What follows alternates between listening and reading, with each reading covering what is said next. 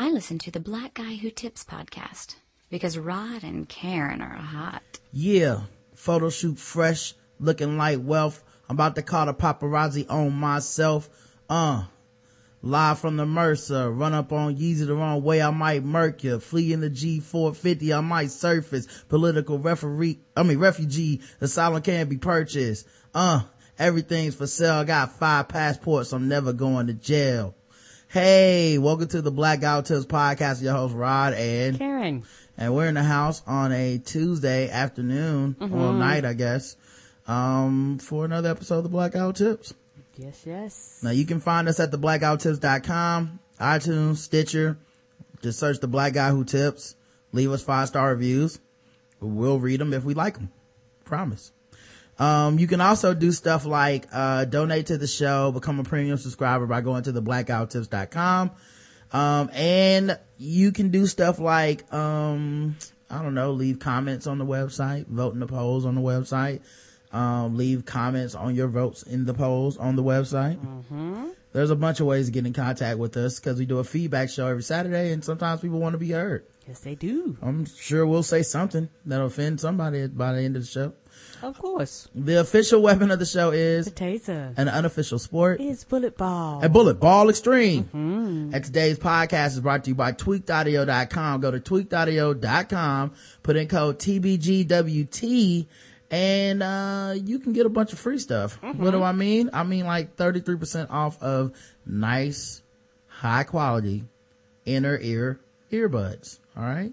Yes, and mine are still ticking, which is amazing. Mine are still ticking as well. I'm hard on some earbuds, but I actually use mine to play video games. I use the mic. There's a little adapter you can buy from like Best Buy for like $15-$20, whatever that was.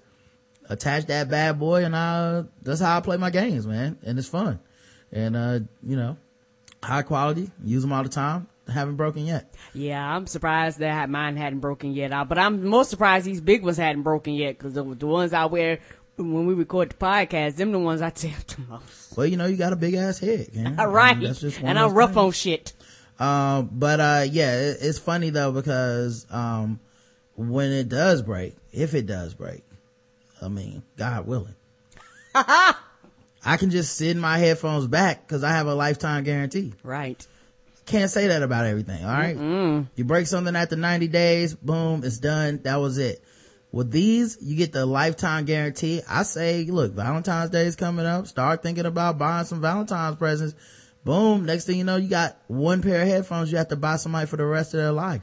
Right. Use our code, you get 33% off and free shipping. And then you get that lifetime guarantee thrown in on the end. So go to tweakedaudio.com, code TBGWT, and, get you some headphones. Yes.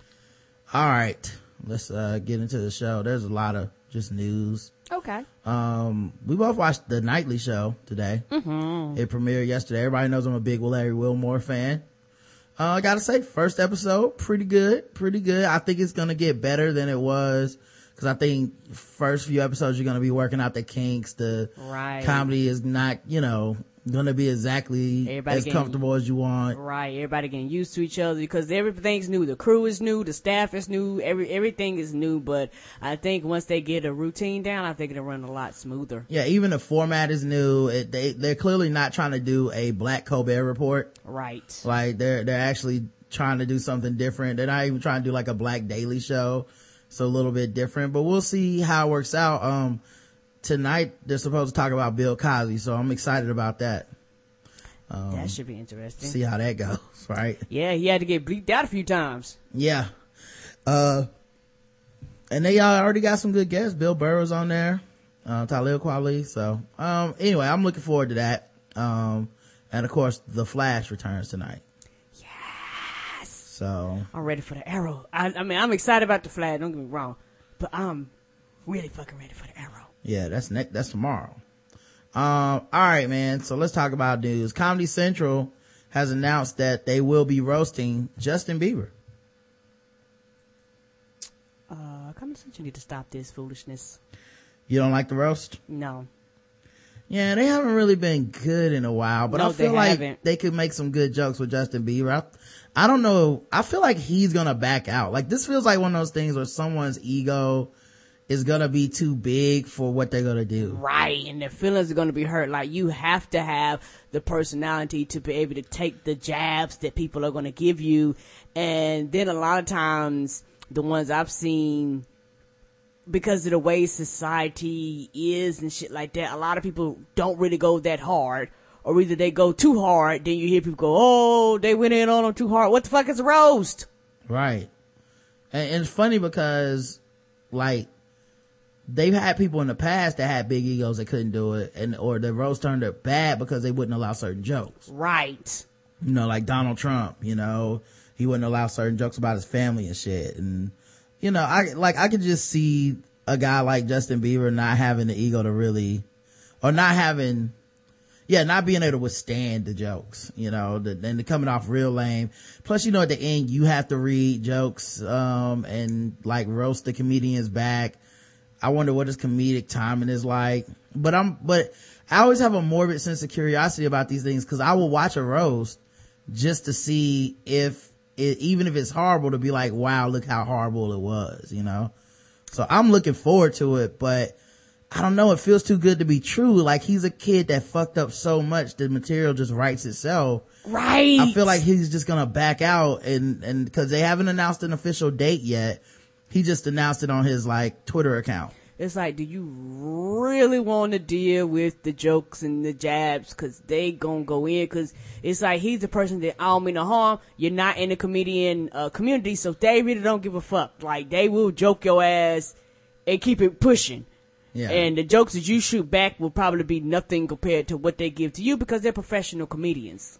Yeah, I know the last one that really seemed to, like, do something, well, it got like a lot of attraction, was actually James Franco's roast, and it was terrible. It was one of the worst I've ever seen. Yeah. You know, like I completely dislike the James Franco roast, because one, those guys all feel like they don't want to say anything too mean about each other. Right. And then two, that was the one where Sarah Silverman got upset because they were making jokes about her age and saying how being viewed as an older woman in Hollywood could, like, hurt your career and shit. And I'm like, didn't you make nigger jokes on stage? Like, this is where you draw the line? Right. You draw the now line that it at affects age. you? Yeah. Yeah. Or either they get the Lisa Lampanelli talk about cunts and fucking niggers and shit like that, you know. So, and cause I personally don't think she's funny, you know. So when she comes on, I'm like, okay, we're gonna get a bunch of those type of jokes, because that's all the material you know how to do. Yeah. So, not really, Yeah, and they've been boring to me, so I'm not trying to be funny. I mean, if I catch it, I mean, my attention span is probably gonna be really, really low for this, unless you know, come out the gates, ha ha ha ha. I'm like, I'd rather go sleep. And this isn't like doing Saturday Night Live or something. Like, this is a roast. People are gonna make jokes about you. People are gonna go in on you. They're gonna use everything. You know, this dude just got caught saying the N-word several times in the last couple of years, right? This, you know, not to mention run-ins with the law. Mm-hmm. His daddy, all kinds of foolishness. Selena Gomez and his relationship. Right, like, she crying at some kind of gathering. Yes, they got jokes for days. Let's see what else is going on. I thought this was an interesting article by a lady for Salon, Priscilla Ward. She is, let me scroll to the bottom because it has a description of her. Priscilla Ward is a writer whose work has been featured on health.com. Why did it just move everything back down? I didn't want it to do that. All right. Health.com, Afropunk.com, Youngest.org, as well as in Essence and Ammo magazine. She's obsessed with natural hair, bell hooks, sandwiches, and really cool art shows. You can find her tweeting about running one moment and being black the next at Macaroni Fro. There you go.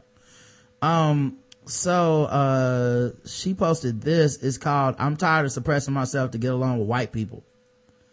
I pocket my black rage and swap hey girl for hello, but in making others comfortable, I'm making myself sick. I met my new roommates on Craigslist, 2 white, 1 Chinese. Together we represented Portland, Florida, China, and with me, DC. As we moved into our apartment in Bed-Stuy last fall, I was excited for the potential of cross-cultural exchange. We had to get to know you powwow on the rooftop. We talked about ourselves. What brought us to New York. It was a warm evening in September, a couple of weeks after Michael Brown was shot. And somewhere in the mix, I brought up Ferguson, hoping to spark a conscious conversation. Then it happened, the nightmarish response. Mm-hmm. What's happening in Ferguson? One of my white roommates asked. All right. I heard some kid got shot or something like that. The words clamored in my ears. How could he not know? Weren't his Twitter, Instagram, and Facebook feeds flooded with opinions and hashtags? I'm sure he meant nothing by a statement. We're all ill-informed from time to time.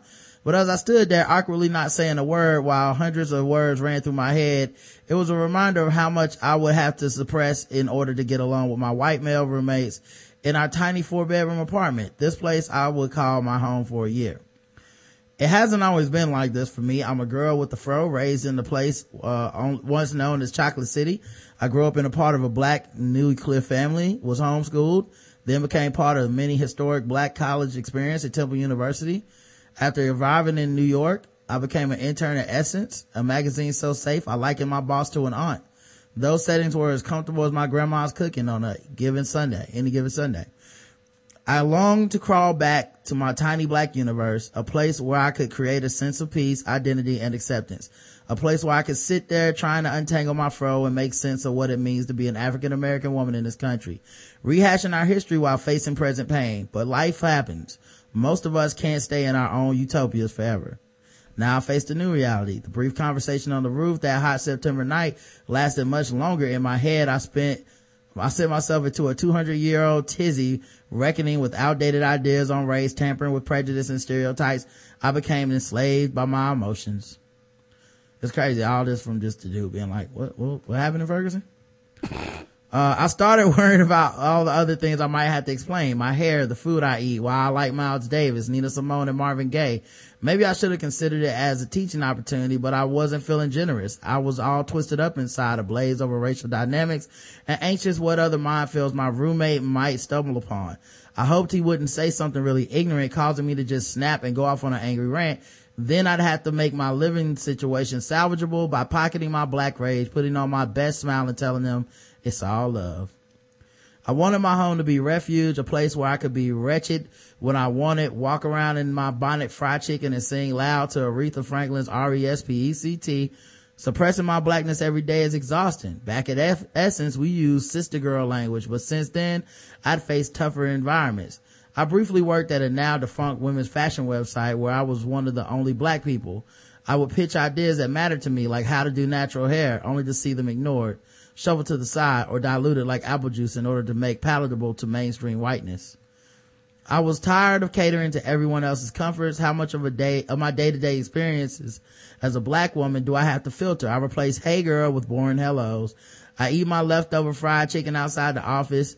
In order to have some common point of identifiable communication, I pretend to care about Taylor Swift or white movie stars, or on their I've lost count remarriages, and those other white pop stars I could not care less about. Oh yeah, she's cute, I tell them. Yeah, that's cool. As summer turned to fall and then winter, I continue to be dumbfounded at the way, for some white people, the killing of Michael Brown just didn't resonate. They didn't feel the need to pay attention. I guess some white people do act real vanilla. They only understand the realities of their own universe. Like running around drunk in Santa costumes in the name of SantaCon while the Millions March NYC launches in response to non-indictment verdicts. That's real. In December, when the Eric Gardner verdict came out, I became bloated down with more emotional baggage than I could conceal. I couldn't take it anymore. I didn't care if I wasn't mixing with others. I found my little black planet at work. I went over to my black boss and talked real low and real brief about how disturbing this all was. I grabbed one of my homegirls I work with. We took to the streets to protest right outside my job. I hope no one would see me and think something misguided. Walking home that night, I unleashed all my tears. I wanted to reach out and hug a black man. Before I arrived at my apartment, I dried off my face as though nothing happened. My white male roommate asked me about the protest. I gave him a non-detailed response. I said something like, I'm really upset, but it was a good way for me to get those feelings out. I couldn't handle revealing too much. I wanted to avoid a loaded conversation. I took a deep breath and exhaled, closed my bedroom door, picked up the phone and spoke in whispers about how racist these non-indictments were to my parents and to my socially conscious white and black friends. And I always wonder about people like, I wonder how much of people's online presence, because, you know, black people have a higher online presence than the average white person. Yes, they do. I wonder how much of that is seeking the solidarity that people don't have in real life, because they're just like, I'm in these spaces where I can't express this, so then they go on the internet, and sometimes, you know, I wonder if that's why it seems like certain people are on 10. Everything is about this cause and that cause and this rally and that rally. Because for some people, the internet is a place of freedom. Yeah. A lot of people do not realize that for a lot of black people and people of color, the internet is the only place that you can go and, for some people, literally be yourself. Right. Literally. Like, you can go and you can say things that if somebody you were face to face, you wouldn't dare say. You know, you don't have the especially with Twitter, because, you know, Twitter use hashtags and all that stuff. So it's one of those things where you can say stuff and not have to deal with, the backlash, you know, now unless your Twitter associated with your job is, you know, is something else. But, you know, if your job and other things not associated with it, you can go on and just be free and be open. And it's like you can go, like she was on that Honey Child, like you can go on Twitter, but like, hey y'all, what's up niggas? Everybody like, yeah, what's up? It's just it's one of those few places that are, it's a safe space, right, for a lot of people. And Twitter allows you to cultivate your own experience. So when people come being racist, you can't block people in real life, but I can block your ass on Twitter. You know, in real life, you can't be like, shut the fuck up, get away from me, you racist son of a bitch. But on Twitter, I can say that if I choose to. I opt not to. I just block you and keep going. You know, because being black in America, you deal with so much fucking shit all the time. Being brown in America, you deal with so much shit. A lot of people don't really realize the things that black people have to deal with every goddamn day. And if you are not the type of person to be centered, and I know for us, look at tragedies and laugh, but sometimes that motherfucking shit get old too, you know. So it's just one of those things where when you deal with all the sadness and depression and the killing and the dying of your people, that shit really affects you. When, you know, you look up at the news and you see shit and you be like, well, damn, that could have been me. That could have been my daughter. That could have been my child. That could have been my grandma. Like, that shit will make you fucking go insane and scream. And then people wonder why you have people that go to the extreme and it's just blackity black, kiss my ass black. Because I'm like, I'm tired of fucking hiding myself. I'm tired of not being who I am. I'm tired of taking myself and being politically correct just to make your ass feel motherfucking comfortable. I will wear my afro. I will, you know, have my big ass out. I will do these things that make you feel uncomfortable. Why? Cause fuck you, because the world is catered for you. The world is not catered for me, so you're gonna have to deal with me. Not saying that's right or wrong or indifferent, but I do understand people that take it to that extreme because they're tired. Yeah. I mean, I think, I don't know if that's even an extreme. I just feel like that's just being yourself, you know. Right. To me, I don't even see it as like, I guess to see, this is a difference. Like, some people have hit me up about our podcast yesterday with Mike Lawrence, and they're like, man, I'm so glad that you said something when he brought up Al Sharpton. You know, they already sent an email and Facebook messages and got a couple tweets about it. That's how I talk to all my friends. All of them, y'all. White, black, it doesn't matter. Like, right. I want us to have understanding between each other. Mm-hmm. And I feel like if something I say is wrong, I don't mind us having a conversation around like why I feel a certain way and why they feel a certain way. I think it's taboo for a lot of people to even have these discussions. And this is one of the things that drives racism in this country, is like, people say they want to have a conversation, but nobody really does, because if you have a conversation, most of the time you're going to find out something about what you're thinking is fucked up, whether it's a conversation with women about sexual assault, whether it's a conversation with gay people about homophobia, right, whether it's a conversation about racism with people of another culture, whether it's a conversation about xenophobia, people from another country.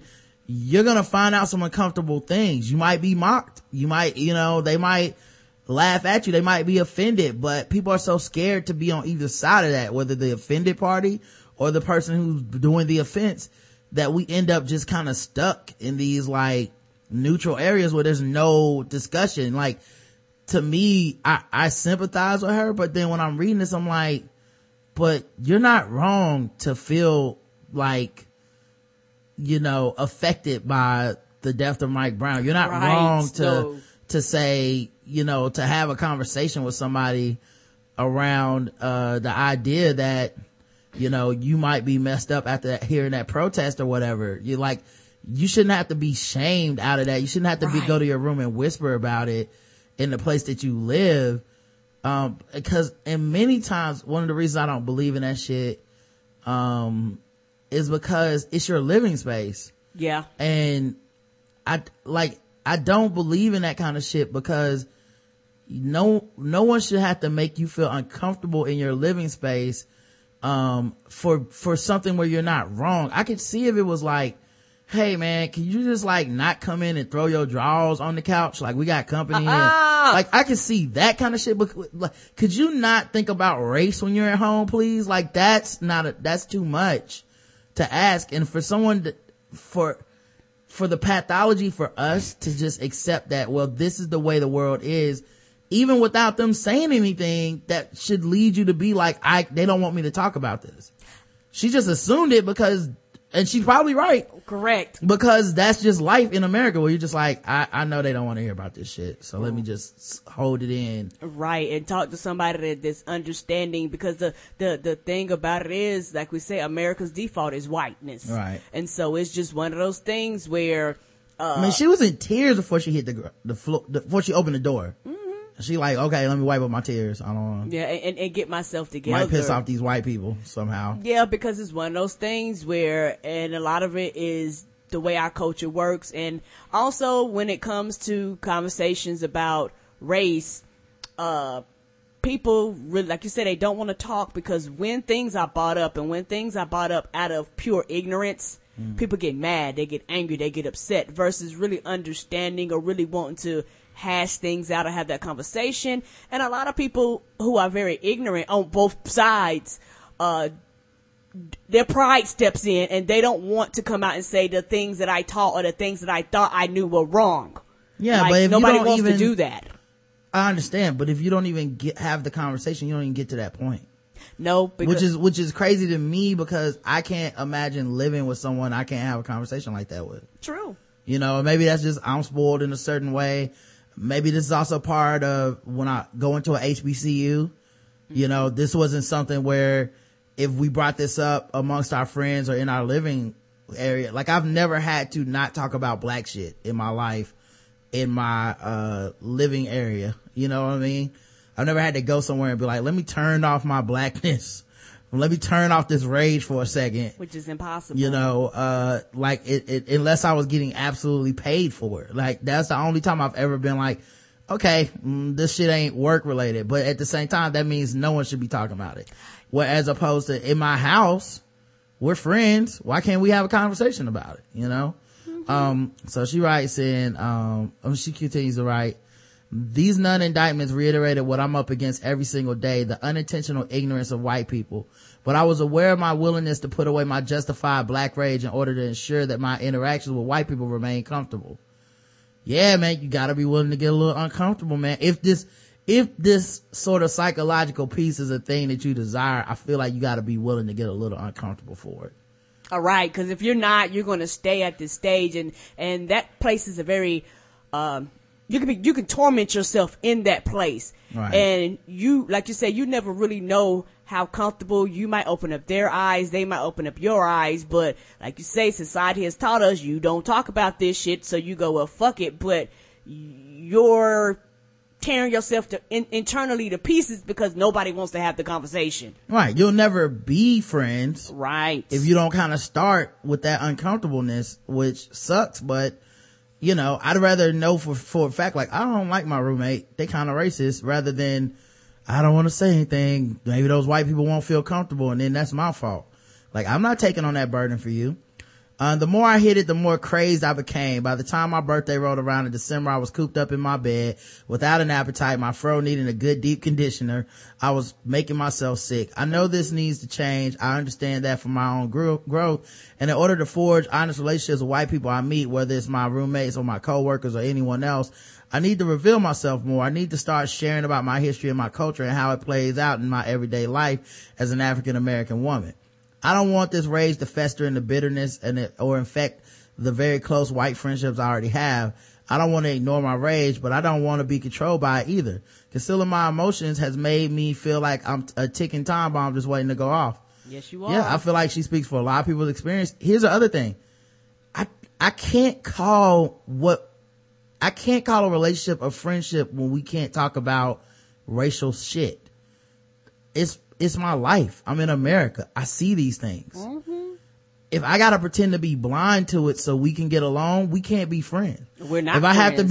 I have to, like, if you're somebody where I'm like, I can't bring up anything bad that happens to gay people because this person's homophobic or they're very dismissive of homophobia, I'm like, well, then we won't be friends because I'm not gonna stop talking about shit that I think is wrong. You know, to make you comfortable, I can't go, man, I saw this article the other day about 2 gay people couldn't get married. I thought it was fucked up. Whoa, man. I mean, why you gotta bring that up? Like, okay, we can't be friends then. Things are calm right now at the apartment. I don't bring up these sorts of conversations. I don't talk about what happens every 28 hours a black person is killed. My white male roommate and we just don't go there. It makes things easier. Instead, our conversations shuffle between our day-to-day experiences at work, dating, and the nuances of the city. I keep those forbidden conversations behind closed doors. And even when I'm alone, I speak in code. I don't say white. I use they instead. Damn, she sound like she in the attic with Anne Frank. Yeah. Oh, they coming. They gonna hear you, girl. They gonna hear you. Just call them O-Phase. So they did in Roots. But I want to stop tiptoeing around race. Two Bobs. That's what they did in Roots. My blackness is not a secret I have to keep. I want to be able to publicly express my honest admiration for being black outside of my little black planet. I don't want to feel marginalized, like I can't speak hard truths about myself. Having honest and challenging conversations with people of another race will hopefully disrupt other people's ignorance, but it will also help me. I need to stop with my mental temper tantrums. I want to get free. Well, you're in America, so you ain't never gonna be free, but I do feel you. You know what I mean? Like, a lot of people can relate to that. Yeah, like I think it's funny because I feel like the lesson we've learned over time is that to have success navigating spaces where there's any white people means you need to erase the blackness that you have. Completely erase it. You know, like, which is sad, but that's what a lot of people have accepted, you know, successful people. You know, like not just, not just like rappers and shit, but a lot of people are like, hey, I can't be but so black around these people. Can't talk about black shit. But yeah, anyway, I thought that was interesting. Let's see what else we got here at the end. TLC is trying to come out with a new album. 25 years? Yeah. You interested in getting a new TLC album? No. They need a little help, Karen. They started a Kickstarter. Also, it must not gonna be through a major label then. I mean, I don't know what the deal is. I mean, I don't know if they can go through that old label, because remember that movie they came out with was not too kind to their previous management. Right. So a lot of people are like, we won't be working with y'all. You know, well, not just that, I don't even know what their contract situation is. Right. But what they have the rights to. Yeah. Sound like they some scrubs now though. Yes. Oh well, good luck to them. They put out, it says, after more than a decade away, the surviving members of TLC are back to record a final album that will be funded by Kickstarter. The R&B group consists of T-Boz, Chili, And that's it, cause Left Eye's gone. We'll follow up its 2002 release, 3D, 2002. God dang. Told you. I said 25, but I know it's 13. been some years. It's official. We are making a final album. Final album? I thought the last one was the final album. Fan service. We are making a final album. But we need you to make it happen on at Kickstarter, the band wrote. Man. In just hours, they raised more than $50,000, which is a third of their goal. I believe that. So people do want this album. Somebody does. Yeah. They're at 80,000 now. With 859 backers. So people putting in some real money on this. Yes, they are. I hope it's good. Pledge $5 or more. They say, thank you so much for backing them. You get a Kickstarter exclusive remix. You get a behind the scenes updates about the album. Plus you'll get to vote for which TLC track you want remixed for the final album. Pledge $10 or more. You'll get a PDF of a handwritten list of our top 15 favorite songs of all time. Maybe our list will offer you some inspiration, some inspo. Didn't have time to spell that out. And we'll include our Kickstarter exclusive remix too. So you get a handwritten note. I don't know about this. MP3? Pledge, no, PDF, a handwritten note. PDF. It's not a playlist. It's just, here's our 15 songs that we wrote down. Here's a PDF, which is like, a digital file. Like a Word document? Yeah. Oh no. Digital album, if you get $15 or more. If you can't wait to hear our final album for your pledge, you will get the digital download of the album. Plus you'll get our list of favorite songs and the Kickstarter exclusive remix. Yeah, you might as well go on up to that level. Fan mail forever. Pledge $35 or more. Remember when we included a booklet in fan mail, giving shout outs to thousands of fans? We're bringing it back by including your name in our digital album booklet. Just give $35. Plus you get the rest. Digital album, and Kickstarter for the remix, and favorite song list. $50 or more, you get dance school. Even Michael Jackson had our TLC dances memorized. Now you can learn our favorite TLC dance moves in our video tutorial. Any of these interesting, you Karen? $75, you get a TLC scrapbook. Throwback love, because we love memories. We put together a digital book with old photos, private letters, hair, and makeup tutorials. And a few more TLC gems just for you. Oh, that's sweet, but no. $100, you get a signed vinyl. That's neat. $250, you get a voicemail by TLC. Don't you mean TL? I mean TC? I think so, yeah. But yeah, they'll record your voicemail for you. Plus you get all the other stuff. You don't sound too excited. Fan calls. TLC is on the line. Yeah. We will call you personally. We can't wait to speak with you. They don't tell you how long they're gonna call though. All right. They don't tell you if it's Skype. That's $350 or more to talk to TLC. And, there's 12 people bought that. There's 13 of those left. $500 more. They give you autographed lyrics. Get handwritten autographed lyrics for Unpretty with a special thank you note. $1,000 or more. TLC at the movies. LA with T-Bars. We love the movies. Get your popcorn ready because T-Bars will join you at the movies in LA. But you gotta get your ass there if you don't live here. Yeah. Afterwards, we'll talk about the movie, life, or whatever else you want. I won't talk about them titties, T-Bars. Security! Come on, you said anything I want. $1,000 TLC at the movies, ATL with Chili. So you can either go to Los Angeles with now how they gonna record this album? They ain't in the same city, but okay. You can go to LA with T-Bars or ATL with Chili. Oh, I guess one be on the West Coast, one be on the East Coast. Pledge $1,500 or more. You get North American VIP. Get a ticket to one of our upcoming concerts with a seat in one of the first 10 rows. One of the first 10? I can't even get the first row. You can't get. I can't get a backstage pass. Damn. They say you can come out backstage. Okay. Yeah. For a meet and greet with TLC selfie. You better that much. Travel and accommodations not included. Of course. And it's limited to, of course, the cities with the tour dates. $2,000, you get the Chili workout. Ready to work your ass off and have fun doing it?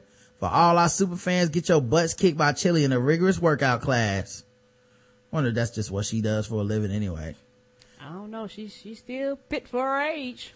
Yeah. Spend the day training, having lunch, slurping golden smoothies, and listening to TLC's hits with self-proclaimed fitness guru of the group. Self-proclaimed. Hilarious. Listening party for $2,500. For $5,000, you get the onesie. One of their famous onesies and a piece of TLC history. The jumpers that they took pictures in for the albums. Okay. You get a slumber party with Chili or a slumber party with T-Bobs for $5,000. Says you get some TLC pillow talk and mom and dad won't be there, so there's no need to keep the volume down. Now there's gotta be restrictions with that one. Right. You can't just be showing up at her house. Yeah, you're gonna have to probably do background check and all that type of shit. And then for $7,500, you get a photo with TLC. So, and a couple people bought those. Cause like I said, you have people that are like super fans. I enjoy their music, but I'm not a fan like that. Yeah. Man, our girls done fell on some hard times, man. It's kind of sad. I'm surprised they don't go to a little mama. Yep. But yeah. So TLC Kickstarter. Good luck with that, ladies. They probably meet their goal. Sounds like it. They said you won't get any of this shit till September, by the way. 5 sorority sisters cast members were expelled from Data Sigma Theta as VH1 wipes the website clean of the show.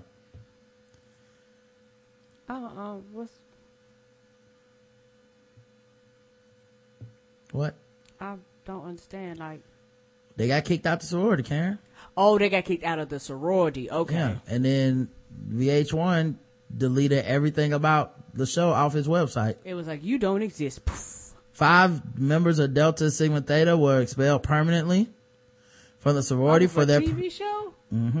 For their participation in the reviled VH1 reality show set in Atlanta, Sorority Sisters. And I'm gonna tell you right now, the problem I have with this is that no organization is perfect, and those people aren't everybody in the organization. But there are probably other people that have done some of those things and been loud and rowdy and not womanly-like, but they're still part of the organizations. Yep. Lydia Mitchell and Priyanka Banks from Alabama State University. They just wanted to use them as an example to basically say, bitches, y'all don't be going on no motherfucking shows no more. Metoya, she got kicked out.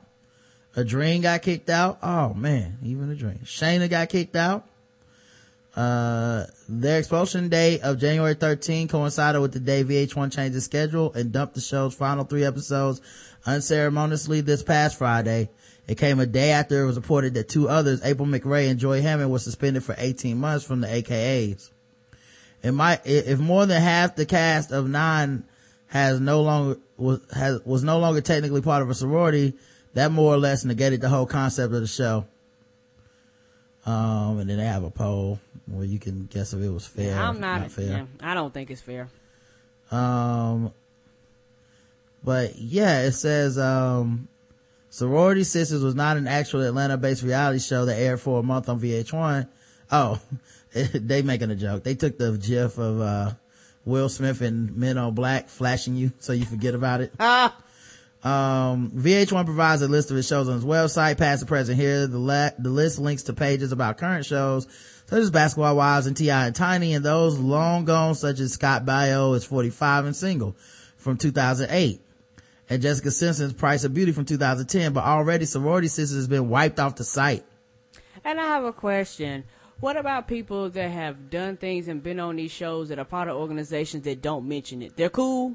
I guess so. Because they don't publicly say that they're part of these organizations? Yeah. But their behavior is the same, right?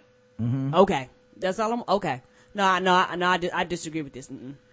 This happened less than 4 days after VH1 quietly aired the last 3 episodes of Sorority Sisters last Friday night in a move that clearly indicated the network's desire to kill it in the most innocuous way possible.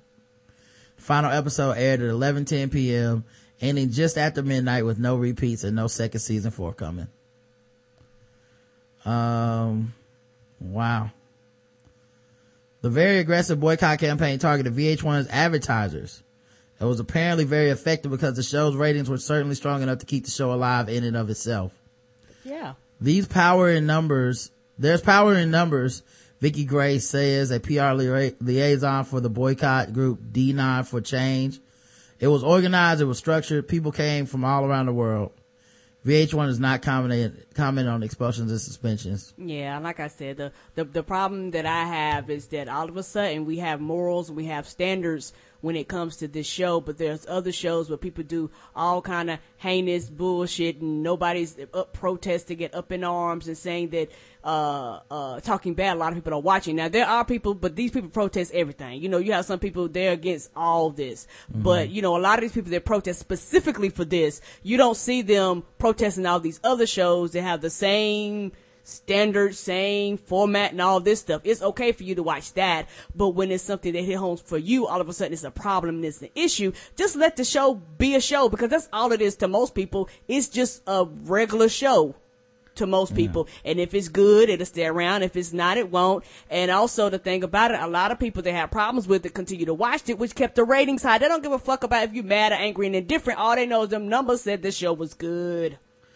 Yeah, man, it's just funny because these are historically, you know, black organizations or whatever, and they weren't mad at other black shit. Correct. It was like not until something happened with their sororities they got mad. And the thing that's very weird about that is, as someone who watched the show, these women weren't that bad. I don't understand what was so bad about them. What was the thing that they did that was so upsetting? They didn't get in physical altercations. None of them got, you know, too drunk or anything. None of them committed any crimes. Compared to some of the other stuff. I don't even think any of them fucked. Like, it was, to me, the show was boring. If anything, I was just like, the show not good. I don't want to watch it. Even with all the controversy, I got tired of watching the show because it was kind of boring. They didn't do anything.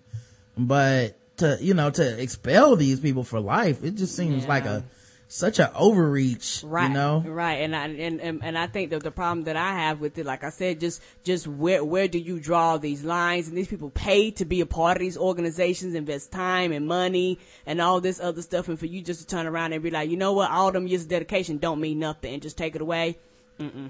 Yeah, it just seems such a reactionary. Just, it's almost like they were just mad that they were with the rest of the Negroes that, you know, on VH1. Like, how dare you put us out there? Right. And that's, I guess to me, that's a problem. And being older, I've actually met more people in Greek fraternities and sororities than I did when I was younger. And it's one of those things, most of them I met, they're beautiful and wonderful people. Most of them are reasonable.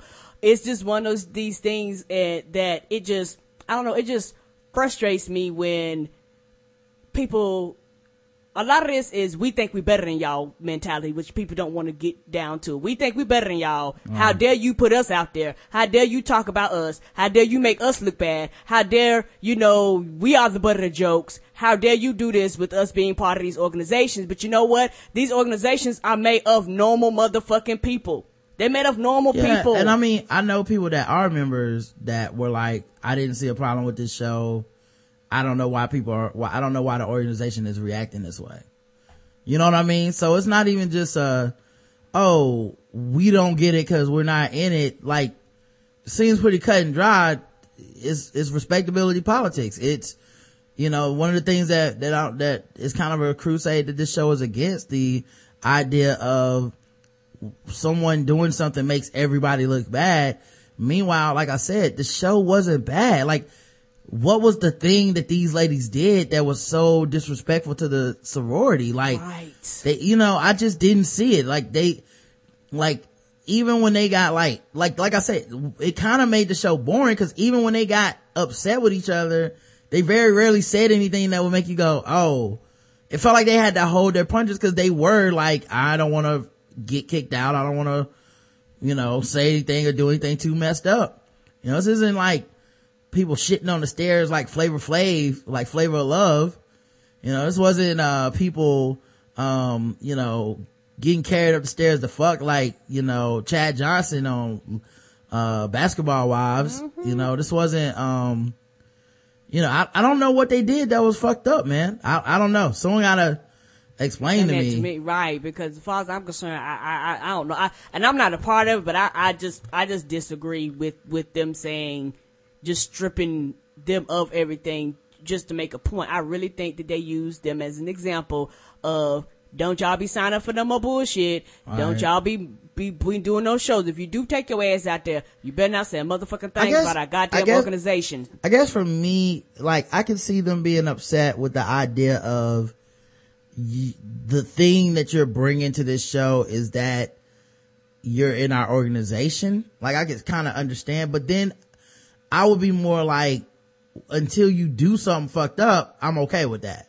Cause like, if, you found out, I don't know, Candy on Real Housewives was in a sorority, I wouldn't be like, what the fuck? Like, she gotta get kicked out now, like, would they kick out people from other reality shows that happen to be in the sororities? Like, I just wonder. I don't know. That's my question. Maybe they would. I don't know. Because they're not representing, or they don't speak about it, or they don't say nothing about it.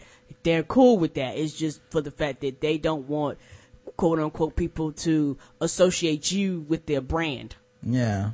So I don't know, man. I just, like I said, when I watched maybe 4 episodes, and I just didn't even see like what the thing was. Like, maybe and the thing is, if you watch it, they don't represent the organization. Like, they don't wear any paraphernalia. Right. The only time that it comes up is they'll be like in a confessional, they'll be like, well, Deltas, we believe in stepping out and being fly whenever we do leave the house. So it's not like they say like, Deltas, we the real motherfucking bitches. We about to kill these motherfuckers tonight.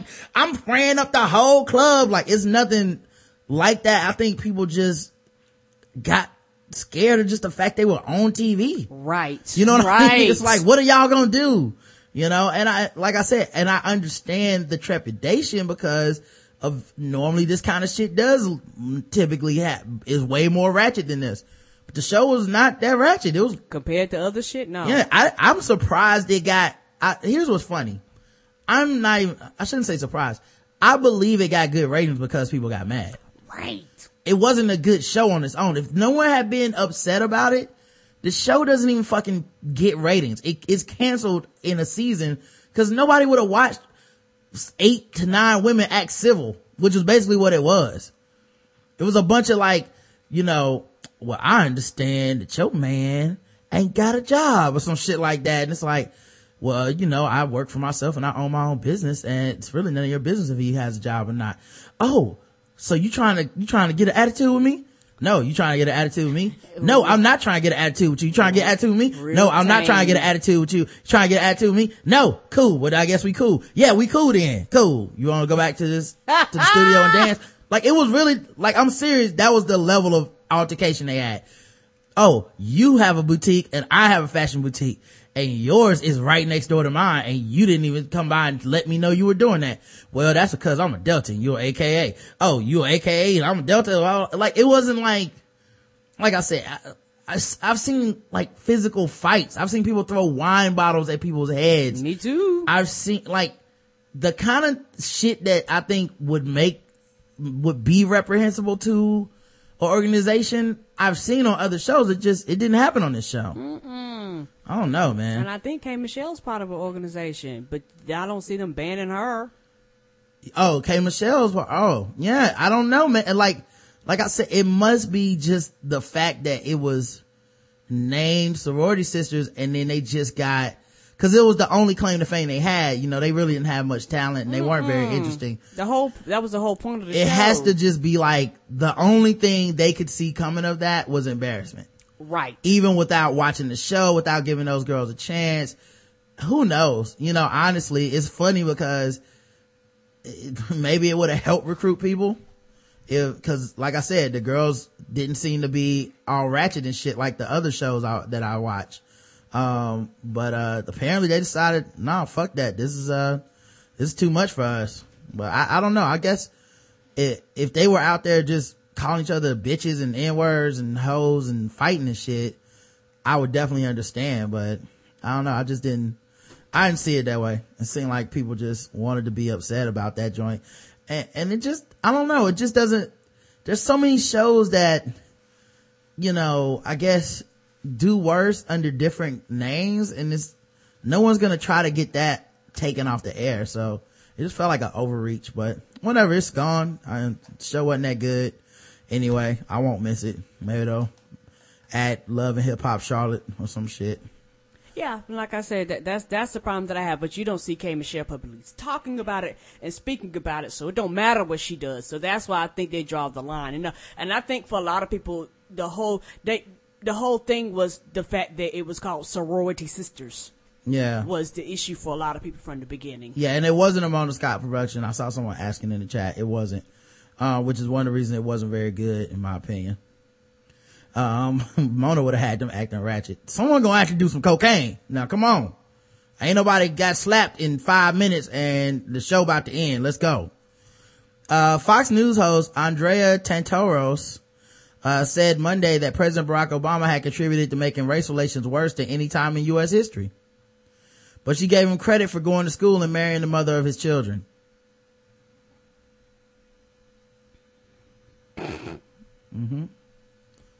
The president has said that race relations are actually better now than when he came into office. But when you look at this polling, and there's wider polling than this, because Rasmussen also took a look at this. It's not just one Gallup poll, but there's wider polling on where people really feel where race relations is. What are your thoughts? Well, I think, look, the election of Barack Obama was a huge moment for the African American community, and to his credit, for all of America, whether you agree with what President Obama believes or not, you have to admit he has done a lot of good. He gives a very aspirational goal, I think, for a lot of young black men, and he's, I think, a terrific role model, at least as a father and a good husband. I know people don't want to hear that. David's shaking his head, but I got to give him credit there. What I will not give him credit for is he said that he was going to heal this country. Why was the guy shaking his head at what she said at that point?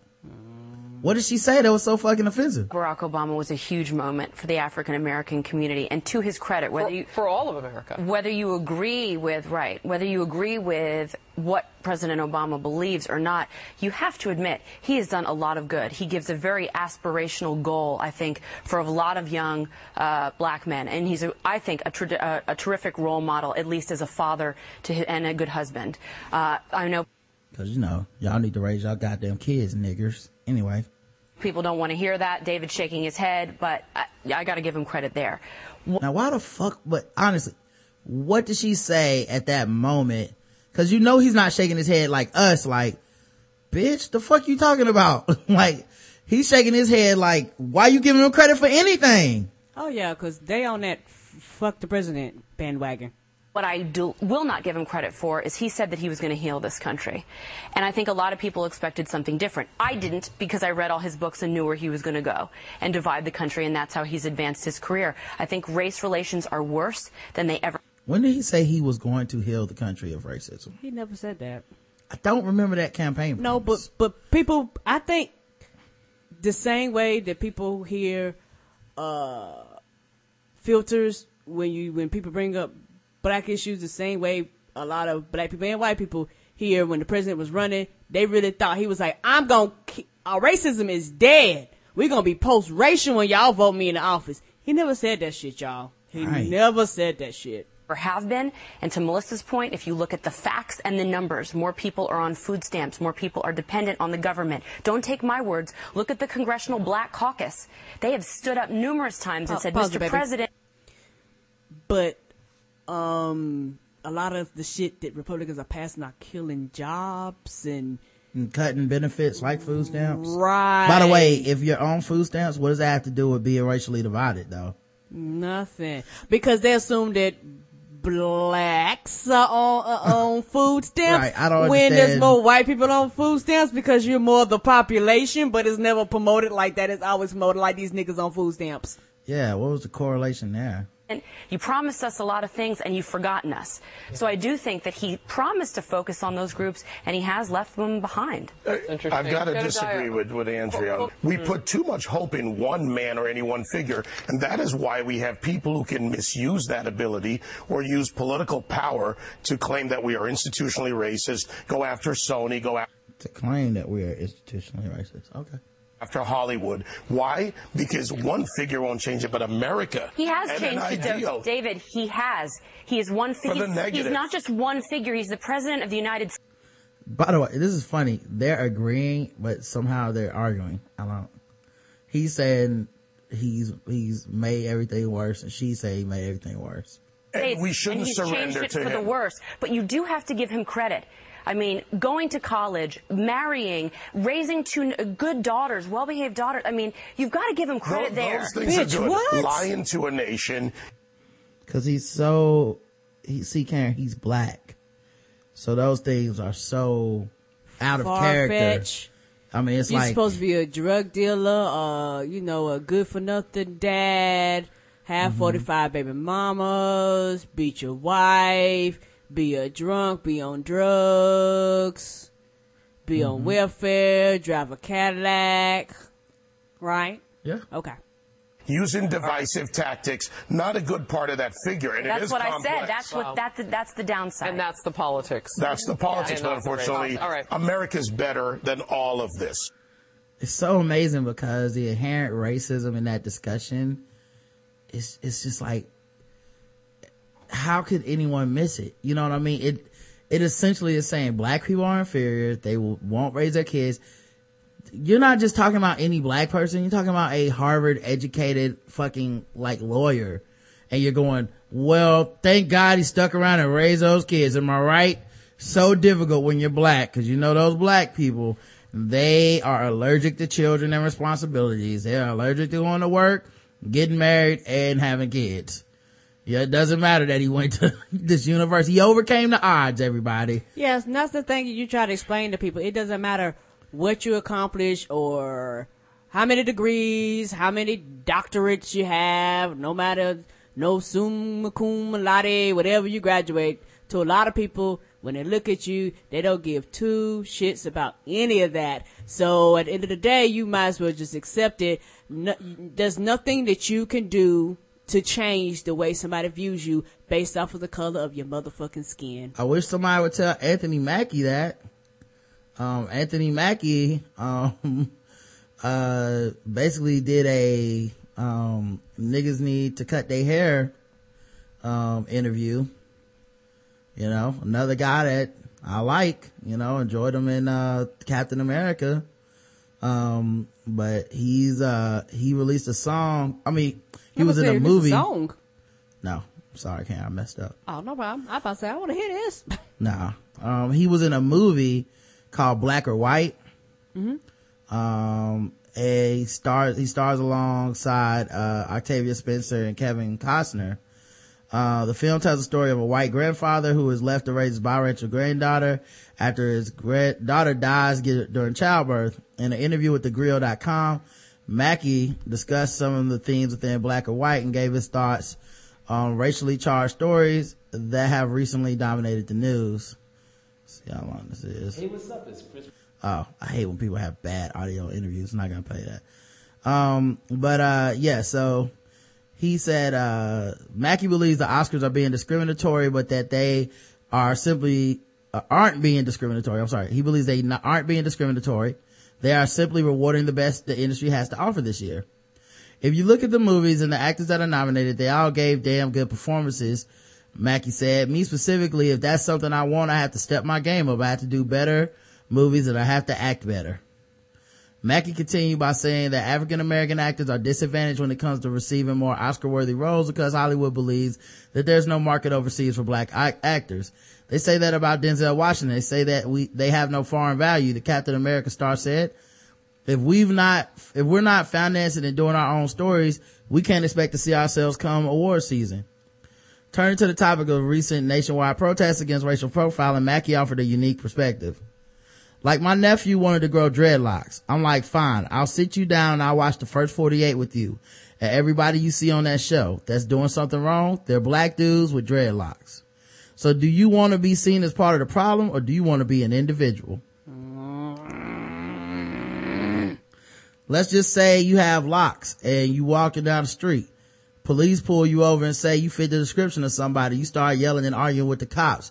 Next thing you know, you pressed up against the wall going to jail or something you're not even involved in because you look like somebody and you know how to handle yourself. You don't know how to handle yourself. Respectability politics, man. It's a dangerous drug. People get addicted to it. I know, Karen. That's the new Captain America in the comic books. I roll my eyes at all that bullshit because I don't care what you talking about. Is at the end of the day, just like the person with the dreads can be smacked up against that wall, your black ass can also. Yeah, it's also this thing where, like, people just, I don't know if it's because people have been fortunate that they feel like this is a confirmation that this information is correct. But his brothers with nice cuts in jail. Yeah, his brothers with suits to get arrested too now. Yeah, his brothers pulled over that they got on a suit going to work, and all, like, you know, there's footage of civil rights marches in suits getting fucked up by dogs and hoses. Like, correct. You can't outdress being black, man. No, you just can't. I know. I know that some people are going to be fortunate and some people are going to have a little less rain fall in their lives than others, but at no point does that excuse systematic racism, man. You know, your kid should be able to grow dreadlocks if your kid wants to grow dreadlocks, and he shouldn't have to change. Society should change. If he's not a criminal, he's not a criminal. Right. And this goes, you didn't say grow dreadlocks and carry a gun down the street. You didn't say go, you know, or, you know, that's even a crime in a lot of states, but you know what I mean? Like, you didn't say grow dreadlocks and, you know, have a shirt on that says, I got a lot of weed on me. I'm selling it. Like, he just grew dreadlocks. He's not a fucking criminal. Right. And this goes back to the article you said before about denying your blackness and who you are. Right. And it's just one of those things where it just frustrates me because it's one of those things where as a black male, you always got to be clean cut. Says who? You know, if you want to grow an afro out, male or female, it becomes a problem. Why? Because you're growing your hair out naturally. If you want to grow dreads, if you want to grow twists, if you want to grow locks, all of a sudden it's a problem because it quote unquote makes people feel uncomfortable, or you quote unquote are a target. It doesn't matter how your hair is, your hair in the fucking afro, or you got it permed to the side. Your black ass is gonna get arrested if the police decide they want to profile you and today is your day. I'm sorry. Yeah, and also to say the Academy of Awards the best performances every year, we all know that's bullshit. No. Sometimes they make political statements, sometimes they choose not to, but one of the things that is sure, there's plenty of people that didn't even get nominated or win for their best performance. So then they win later on some like makeup call shit, and we see it happen all the time. So let's stop with the bullshit.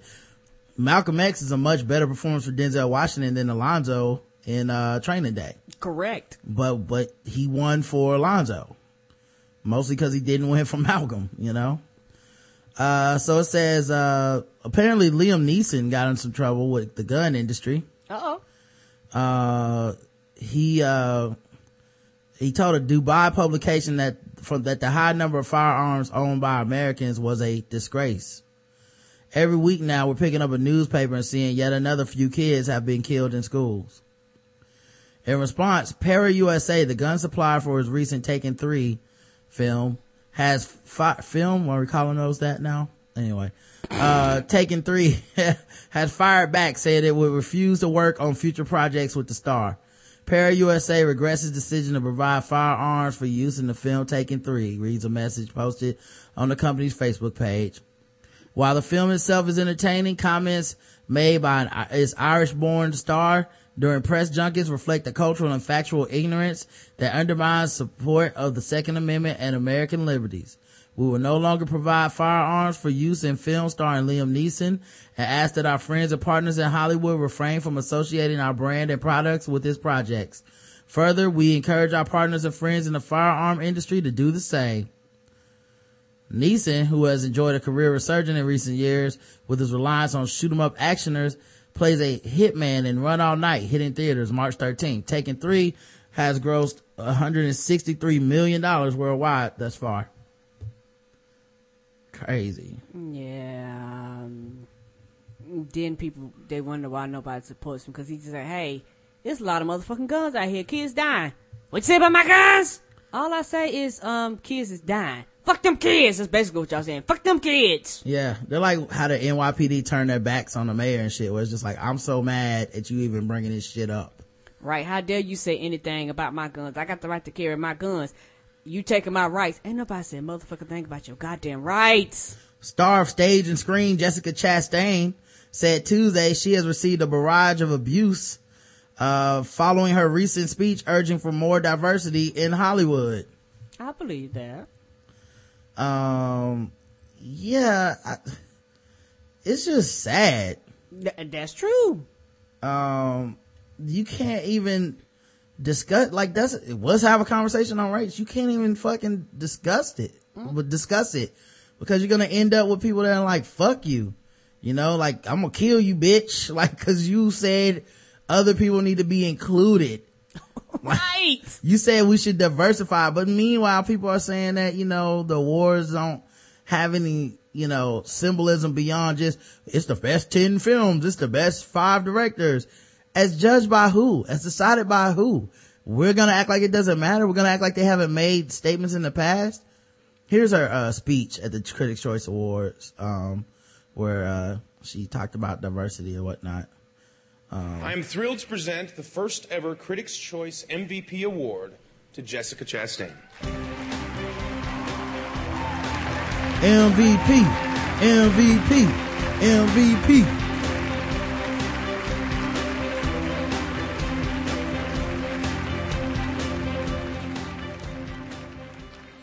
Okay. Thank you so much to the Broadcast Film Critics Association for choosing me as the MVP for 2014. I Googled MVP because I've never been a jock. And the definition that I liked was a player who is valuable to their team. And I love the wording of that being part of a team. Sometimes we actors are the ones that get heaped with praise. And there are so many other people that are equally deserving. I was able to prep, shoot, and promote all 4 films this year because of the brilliant team I work with. Paul Nelson, Hilda Queeley, Jack Wiggum, Steve Warren, Nicole Perna, and Elise Siegel. I love you guys. Thank you. To my directors this year, Christopher Nolan, Liv Ullmann, Ned Benson, and J.C. Shandor. They all have taught me so much about what it is to be an artist. And each character in their films was different because of their unique points of views. I'm so grateful to be working in an industry that includes them. The films I was in this year included extraordinary actors and crew members. And they worked so insanely hard each and every day. They did it for more than a paycheck. They did it because it meant something to them. And they are all equally deserving of this award. Today's Martin Luther King Jr.'s birthday.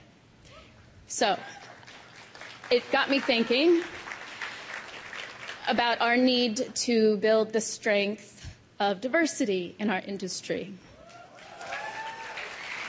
and to stand together against homophobic, sexist, misogynistic, anti-Semitic, and racist agendas. I'm an optimist, and I can't help but feel hopeful about the future of film, especially looking at all these beautiful people in this room. Martin Luther King Jr. said, "Our lives begin to end the day we become silent about things that matter." And I would like to encourage everyone in this room to please speak up. Thank you. And you see Oprah said, wow, like she got done. Like, this white woman's career is over.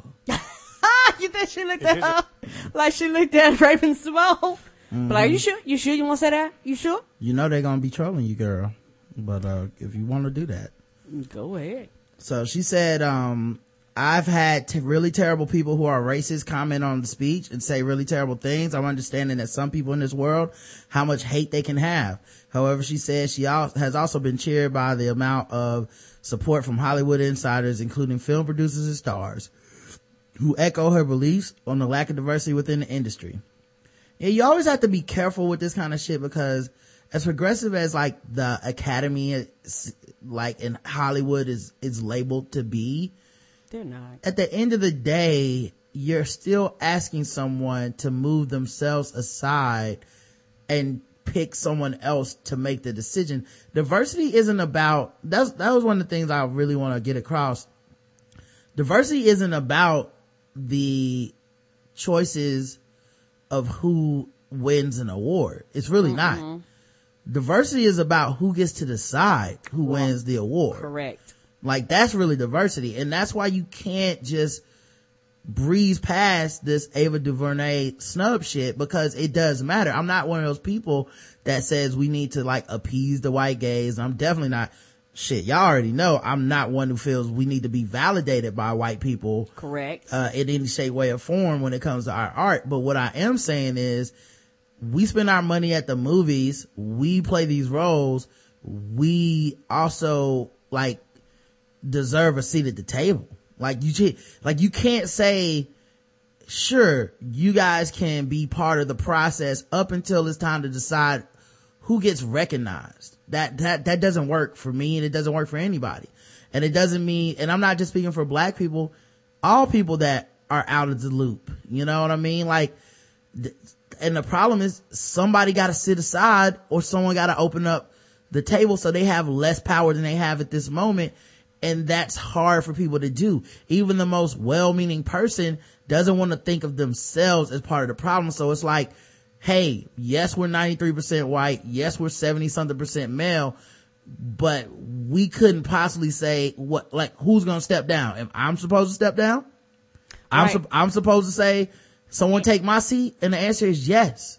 True. Someone got to give up their seats, and it's probably you. And something else, I didn't know they didn't have an age limit, because once you get to a certain age, like, it's one of those things where you go, you need an age gap where, okay, you reach a certain age, you're out and somebody else is in, motherfucker, you're too old. Yeah. I'm just saying. It just, and her speaking up about it made her a target, and she's seeing it. But imagine being black. Imagine living in it. Imagine what people are saying to Ava DuVernay, who stood up for her movie. Imagine the shit she's getting. You think you're getting shit?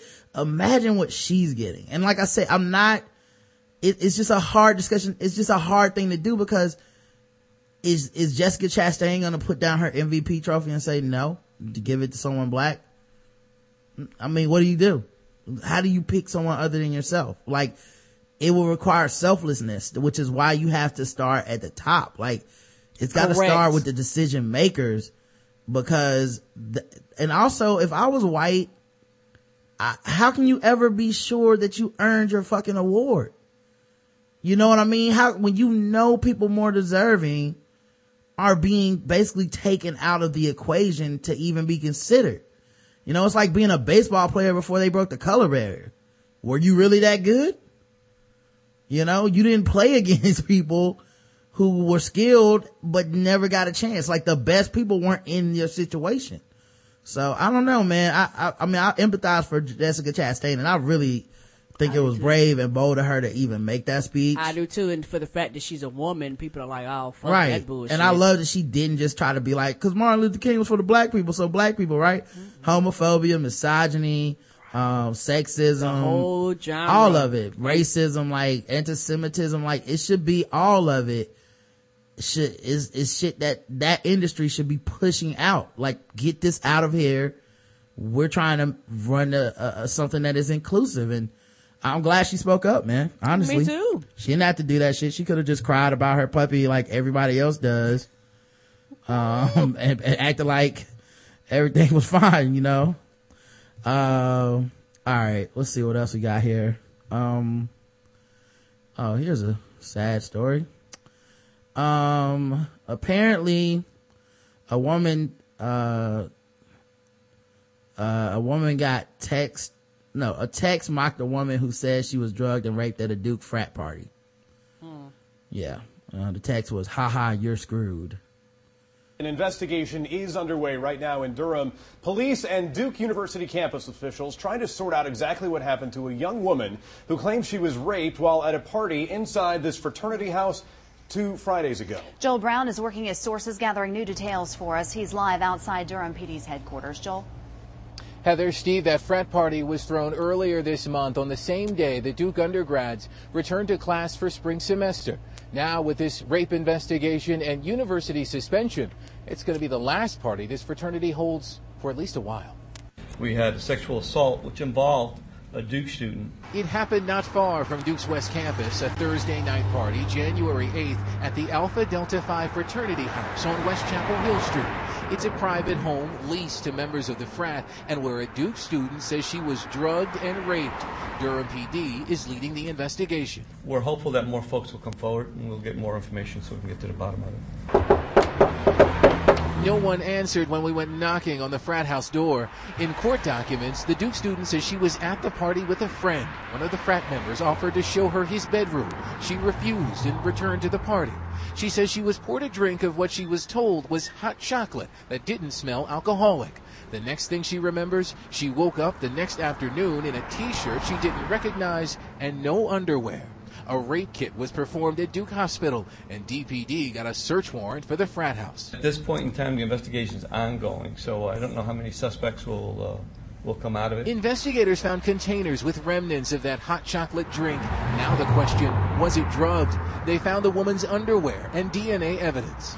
In a statement to Eyewitness News, a Duke spokesperson said the school is cooperating with Durham police in the investigation. Pursuant to Duke's policy, the fraternity has been placed on interim suspension until further notice. So while the university and police determines what happens, that interim suspension means no recruiting, no events, and no parties for Alpha Delta Phi. We're live outside Durham Police Headquarters tonight. I'm Joel Brown, ABC 11 Eyewitness News. Oh. Yeah, the woman said she had no other memories of the evening after dancing with her friends. She woke up the next afternoon in that t-shirt. She found leggings she was wearing the night before next to the bed and they were torn. A text message was left on her phone that said, haha, you went back with a kid I know, you're screwed. Said she didn't recognize the number, and a roommate told her that she had not remembered going to the bedroom because she was passed out at the time.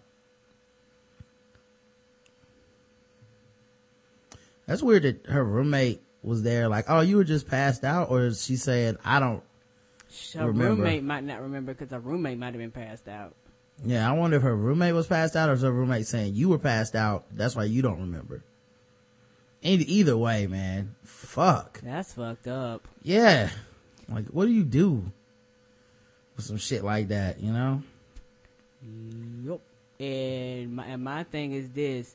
They go back to the house and find your drawers and all this other shit stuff. You know what I mean? Stuff that you were supposed to leave with because you came there with. Yeah. Yep. Somebody gotta go to jail, bro. Yeah, they Maybe do. somebody's.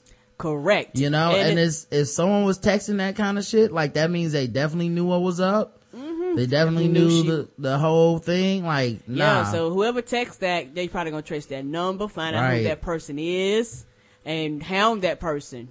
Mm-hmm. Cause I guarantee you that person was involved, or they know. Basically, they said they know who was involved, basically. Yeah. Yep. Mm-hmm. I hope all you fuckers go to jail. The brutal secrets behind The Biggest Loser. Karen loves this show. Oh, I know. They work out like a motherfucking job. They work out 8 hours a day. Kai Hibbert weighed 265 pounds before starting The Biggest Loser and dropped 121 pounds during the show and ended up at 144. She had always struggled with her weight, but she ended up wanting to lose it because her best friend called her fat. And said you need to join The Biggest Loser. So she made a videotape. Next thing you know, I'm on reality TV. She said the whole fucking show is a fat shaming disaster that I'm embarrassed to have participated in. Since its premiere in 2004, The Biggest Loser, which pits obese contestants against one another in a race to lose the most weight, has been one of the most popular reality shows of all time. The 16th season finale will air January 29th. Average weekly viewership is 7 million people. Around 200,000 people audition per season. The show rakes in about $100 million annually in ad sales, with ancillary products such as cookbooks, DVDs, protein powder, clothing, video games, and branded weight loss camps, bringing in tens of millions of more dollars per year. In a country where 2/3 of the population is overweight or obese, The Biggest Loser has a multifaceted appeal. It's aspirational and grotesque, punitive and redemptive. Skinny or fat, it's got something for you. It's not uncommon to see contestants worked out to the point of vomiting or collapsing from exhaustion. Contestants collegially and poignantly refer to each other as losers. You just think you're so lucky to be there, Hibbert says, that you don't think to question or complain about anything. The contestants are made to sign contracts giving away the rights to their own storylines and forbidding them from speaking badly about the show. Once selected, Hibbert was flown to LA. When she got to her hotel, she was greeted by a production assistant who checked her in and took away her key card. When not filming, she was to stay in the room at all times. The hotel will report to them if you leave your room. They assume you're going to talk to other contestants. Another competitor who spoke to the Post on the condition of anonymity says that when she first checked in, a production assistant also took her cell phone and laptop for 24 hours. She suspects her computer was bugged. The camera light on my MacBook would sometimes come on when I hadn't checked in. It was like Big Brother was always watching you. The sequestration lasts 5 days. After the initial winnowing process, 14 of 50 finalists are taken to the ranch where they live, work out, and suffer in seclusion. The remaining 36 are sent home to lose weight on their own and return later in the season. Those who remain, Hibbert says, are not allowed to call home.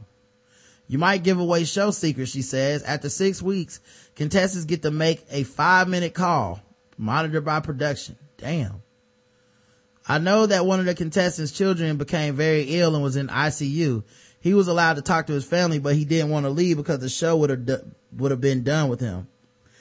Once at the ranch, contestants are given a medical exam, then start working out immediately for dangerous lengths of time, from 5 to 8 hours straight. It's like a job. It's like a job. There was no easing into it. That doesn't make for good TV. My feet were bleeding through my shoes for the first 3 weeks. My first workout was 4 hours long, says the other contestant. She came on the show a few years ago at more than 300 pounds. On her first day, she was put through this regimen: rowing, body weight work, kettlebells, cool down on treadmills, interval training, Stairmaster, outside work with tires. At one point, she collapsed. I thought I was going to die. I couldn't take it anymore. Her trainer yelled, "Get up," then made a comment about a sick and overweight relative. I got up. You're just in shock. Your body's in shock. All the contestants would say to each other, "What the fuck just happened?" The trainer, she says, took satisfaction in bringing their charges to physical and mental collapse. They get a sick pleasure out of it. They say, "It's because you're fat. Look at all the fat you have on you. And that was our fault. So this was our punishment." Hibbert had the same experience. They would say things to contestants like, "You're going to die before your children grow up. You're going to die just like your mother. We picked up your fat person coffin." That was in the text message. One production assistant told a contestant to take up smoking because it would cut her appetite in half. Wow. It's not about getting healthy, it's about losing weight. Meanwhile, I'm sorry, because they lose it so fast. The thing about it is that the average person is you're supposed to 2 to 5 pounds a week. They're losing like 25 pounds in a week.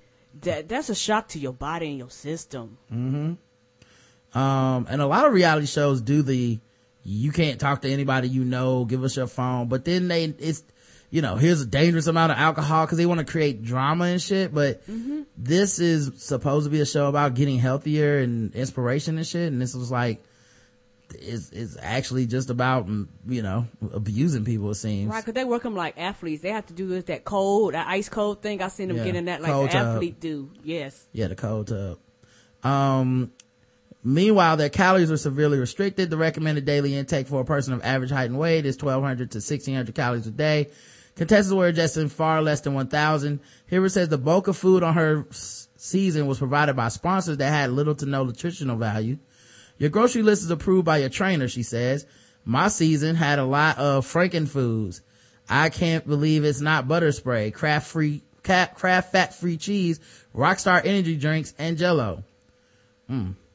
At one point, Hibbert says production did blood work on all the contestants, and the show's doctor prescribed electrolyte drinks. And the trainer said, don't drink that. It'll put weight on you. You'll lose your last chance to save your life. Such extreme daily workouts and calorie restrictions result in steep weight losses, up to 30 pounds lost in 1 week. Safe weight loss is 1 to 2 pounds per week. Right. And most people find that hard, said Lynn Darby, a professor of exercise science at Bowling Green State University. Shit, my number was too high. My bad. If you reduce your calories to less than 800 to 1,000 a day, your metabolism will shut down. Add 5 to 8 hours of exercise a day. That's like running a marathon in poor shape 5 days a week. I'm surprised that no one has really been injured on the show. In fact, contestants have been seriously injured, but it's not often shown. The first ever Biggest Loser, Ryan Benson, went from 330 pounds to 208, but after the show he said he was so malnourished he was urinating blood. Oh. That's a sign of kidney damage, if not failure, Darby says. Benson later gained back all the weight and was disowned by the show.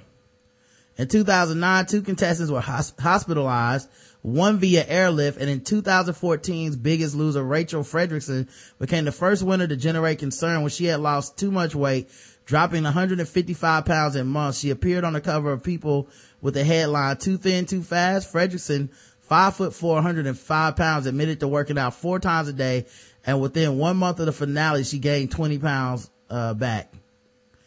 Just calorie restriction in and of itself to be supervised, Darby said. I mean, people die. Then add the exercise load on top of it. The joints of someone who has never exercised, absorbing the force of 300 pounds of jumping and bouncing is just not safe. Hibbert says that she and other contestants sustained major physical damage. One contestant had a torn calf muscle and bursitis in her knees. The doctor told her, you need to rest. Production told me I can't rest. At one point after that, production ordered her to run, and she said, I can't. She was seriously injured, but they edited her to make her look lazy, bitchy, and combative. Damn. Cause they got the editing, so they can just be like, hey, get up and run. It's like, I can't. You know, they probably like a trombone or something. You know, make animal sound effects and shit. Right. To pick at you being overweight. Yeah. It's like, we got a sound of an elephant or something. Like, just play that shit. Lord. Since you won't get up. Hey, why don't you get up there and get to running? Oh, look Lord. at her pretending to be hurt. Oh, you gonna purr your kitty now? Get up, you little bitch. You being a pussy. That's right. They got the editing thing. Look, they can make you look like anything. Yes, they can. That's amazing. It said, well, Hibbert's own health declined dramatically. My hair was falling out. My period stopped. I was only sleeping 3 hours a night. She says to this day, her period is irregular. Her hair still falls out and her knees sound like saran wrap every time she goes up and down stairs. My thyroid, which I never had problems with, is now crap, she says. One of the other losers, I started taking showers together because we couldn't lift our arms above our heads, says the other contestant. We ducked down so we could shampoo each other. The trainers, she says, were unmoved. They say stuff like pain is just weakness leaving the body. This contestant says she and most of her castmates came away with bad knees. There was one guy whose back was so bad he could only exercise in the swimming pool. By the end of the show, I was running on 400 calories at 8 to 9 hour workouts per day. Ooh. Someone asked me where I was born. I couldn't remember. My short-term memory still sucks. Wow. So why do so many contestants stick with the show? You're brainwashed to believe that you're so super lucky to be there, Hibbert says. One doctor told a contestant she was exhibiting signs of Stockholm syndrome, and Hibbert herself fell prey to it. What's that? That's when you start identifying with your captors and like a cult or a kidnapping situation. I was thinking, dear God, don't let anybody down. You will appear ungrateful if you don't lose more weight before the season finale. Damn.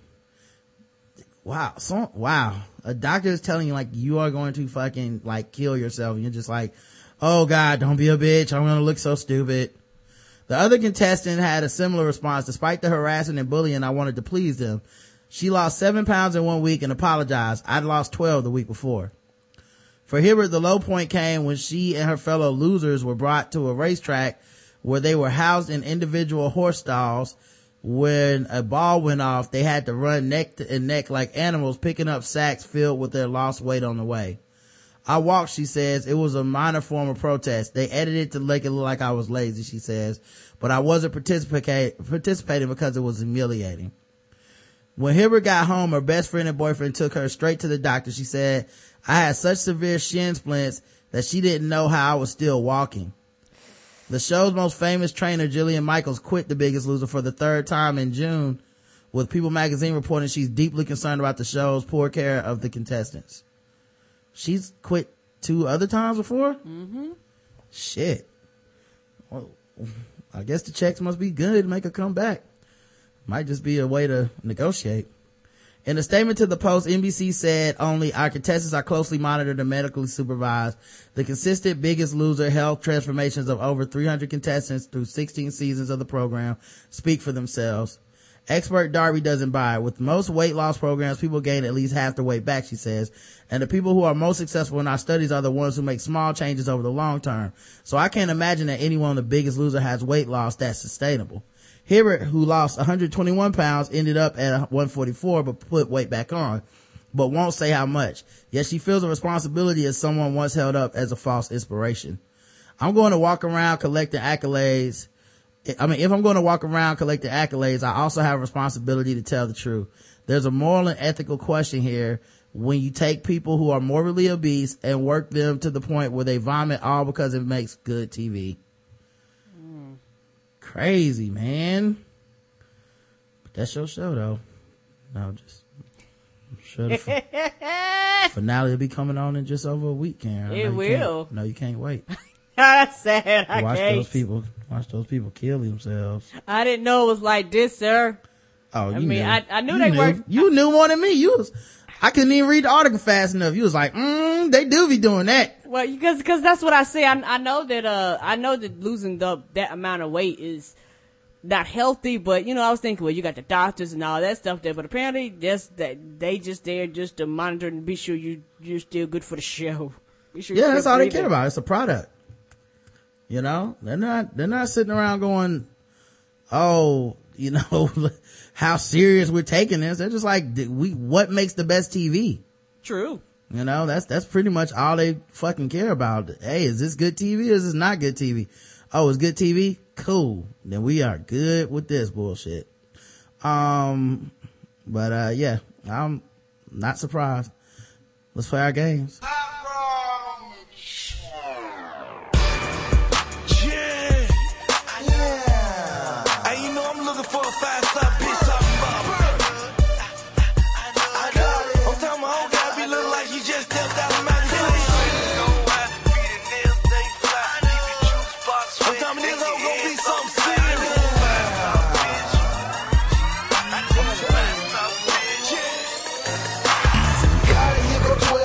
Gucci bag got 9 cars. We don't call them guys no more. Oh, now we call them 5-star. I'm a 5-star nigga. That's a 5-star click. That's a 645. This that new M6. Pay a bill, get a half. This might even pay a rent. And the way she give it to me, best money ever spent. I can't even lie. I'm so super high. I do not need her when I keep her unless she is for her. Gucci man's a thug, B. Your man is a scroll. Since she loves me now, she loves you now. Yeah, all my bitches love me. And if you in Atlanta, look up Gucci girl and beat you. And we can find a 5-star hotel. All right. Here's your numbers. Pay attention. Number 1, Ballerific Relationships. First Date Do's and Don'ts by @MillaGree. Number 2, Groupie Tales. I'm tired of Angela Yee treating me like a sex slave. Number 3, Ballerific Relationships Dating. Don't Scare Him Away by @MillaGree. 2 by her. Number 4, Ballerific Beauty. Butt Implants versus Butt Shots versus Fat Transfer by @DrMiami. And number 5, ballerific relationships. Do I really want to date a baller by Queen of Vanya? Well, let's go ahead and go with those 5, guys. Time for y'all to vote 1 through 5. Oh, people want us to go to the more. All right, 6 and 7. I'll give you these. Miami Kondo wants to kick Birdman out, and number 7 is how to become a rapper in 2015. All right, there you go. So 1 through 7, you guys, Karen will tally it up, and we'll see what you guys say. Got a couple 6s in there. 3 6s in a row. Y'all niggas pressed for some Birdman. Got a 3. Couple 2s. All right. Look like 4 and 6 are tied, right? Or am I counting wrong? Oh no, I think that 6 put it over. Yeah, I think. All right, we're gonna go with number 6. People want to get that Birdman off. They were like, we want Birdman to go ahead and get off the list. All right, let's get him out of here, guys. Yikes. Balleralert.com is the type. Oh no, it's gone. The article is gone. I don't know. Oh, Birdman article gone? Yeah, I don't know what happened, man. Let me try to search for it. Did Birdman fly away? I know. I don't know what happened with that. Maybe they took it off the site. I mean, I still had the old saved part of it, but I won't be able to read the comments without this. Yeah. Yeah. Well, then the next one is number 4. All right. So. Sorry, y'all don't have to worry about Birdman. He left the coop on his own. Yeah. Sorry, guys. Ball Alert took that down for some reason. I guess they were tired of it. A bunch of the chat room. So number 4 is Ballerific Beauty, butt implants versus butt shots versus fat transfer by Dr. Miami. And that one did come up, and I'll put the picture for the article in the chat room if you guys want to see what they want you to visualize when they talk about this. There you go. It's Kim Kardashian. Michael Salhauser, MD, FACS, aka Dr. Miami, is a board certified plastic surgeon and owner of Bal Harbor Plastic Surgery in Miami. He's going to be giving us a few tips on different types of butt enhancements and what's right for you. Read below. I think the best way to talk about butt implants versus butt shots versus BBL, Brazilian butt lift, equal fat transfer, is talk about the most famous butt in the world, Kim Kardashian. Everyone asks me if Kim K's butt is real. Yes, a butt like that is possible in quote unquote real life without photoshops. I have several patients with a shape identical to Kim's. However, it requires a combination of great genes and good cosmetic surgery. I believe Kim when she says she doesn't have butt implants, but that doesn't mean her butt is all natural. There are 3 ways to enhance butt shape, size, and projection. Number 1, butt implants. Butt implants are butt-shaped silicone prostheses that are surgically implanted. They are painful and fraught with potential complications, infection, scarring, extrusion, malpositions, etc. Therefore, silicone butt implants have fallen out of favor. Few surgeons put them in anymore. I doubt Kim has them. Also, they can sometimes, but not always, show up on an x-ray. By the way, an MRI should be the definitive test, not an x-ray to prove it 100%. So having a standard x-ray alone doesn't prove anything. That's right. Be happy with your ass. Hey, you're speaking from ass privilege, Karen. People get all kinds of stuff to be happy with themselves, and I don't think you should shame them. That's true. People get breast implants. People get their nose worked on. I don't think you can just shame people out of doing stuff like that. That's true. Okay. All right. When I say be happy with your ass, is one of those things where it's like, here in the description of you reading the butt implants, I'm looking like, why would you want to do that?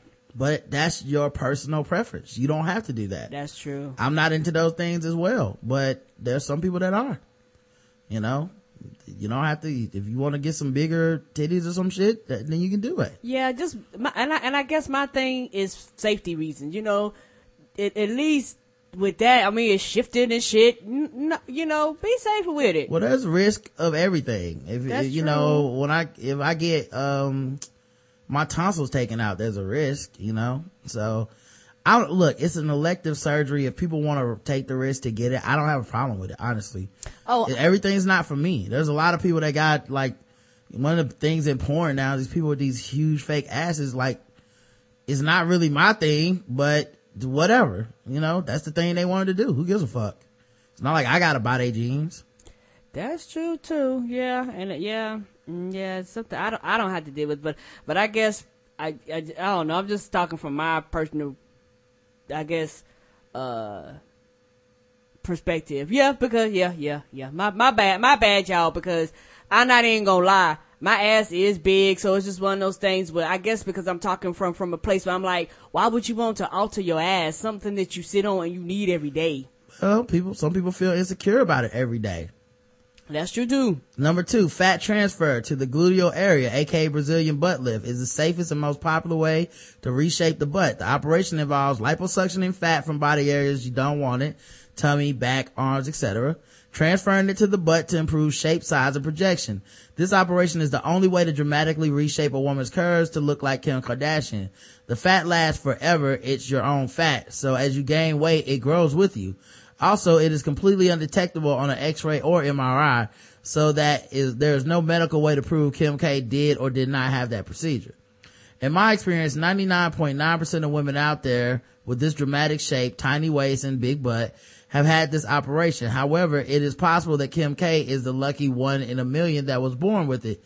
No way to know without her complete medical records or a very thorough physical exam that will reveal the tiny incision scars where the injections took place. They are usually hidden in the crease just under the butt.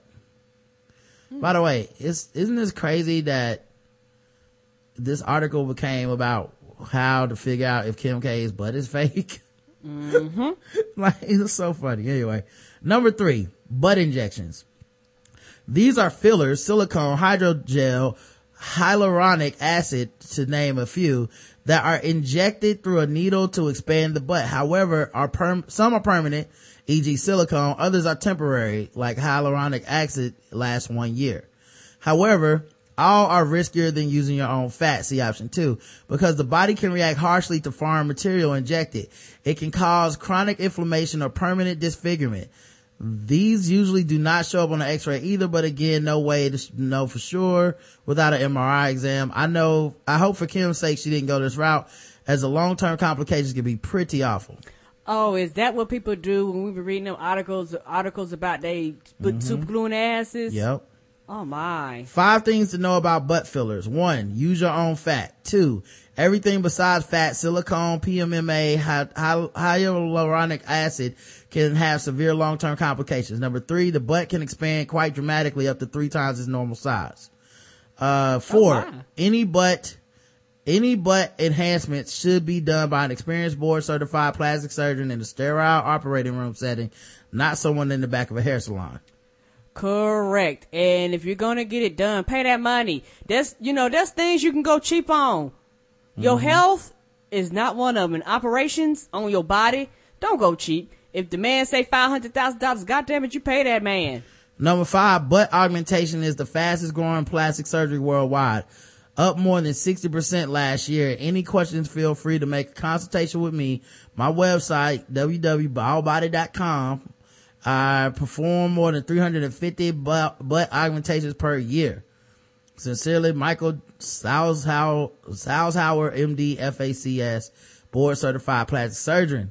Yeah, and I don't know, and I guess for me, just the way society is designed, it always, well, it just make people, but especially women, you just inferior if you don't have this, that, and the other. And some people do it because it's all what they want to do, but for some people, I think they just fall under that I'm not pretty enough and I'm not beautiful enough and there's something wrong with my body. Yeah, that insecurity is real, right. But maybe this is the thing that'll help with. I don't know. That's true. I can't decide for someone else what they can and can't do with their own body. It's like trying to tell somebody they can't have an abortion or whatever. If this is what you want to do, it's what you want to do, That's true. I'm not particularly into fake whatever the fucks, but that's my prerogative. You know what I mean? It's not for me to say, well, no one can get it because I don't like it.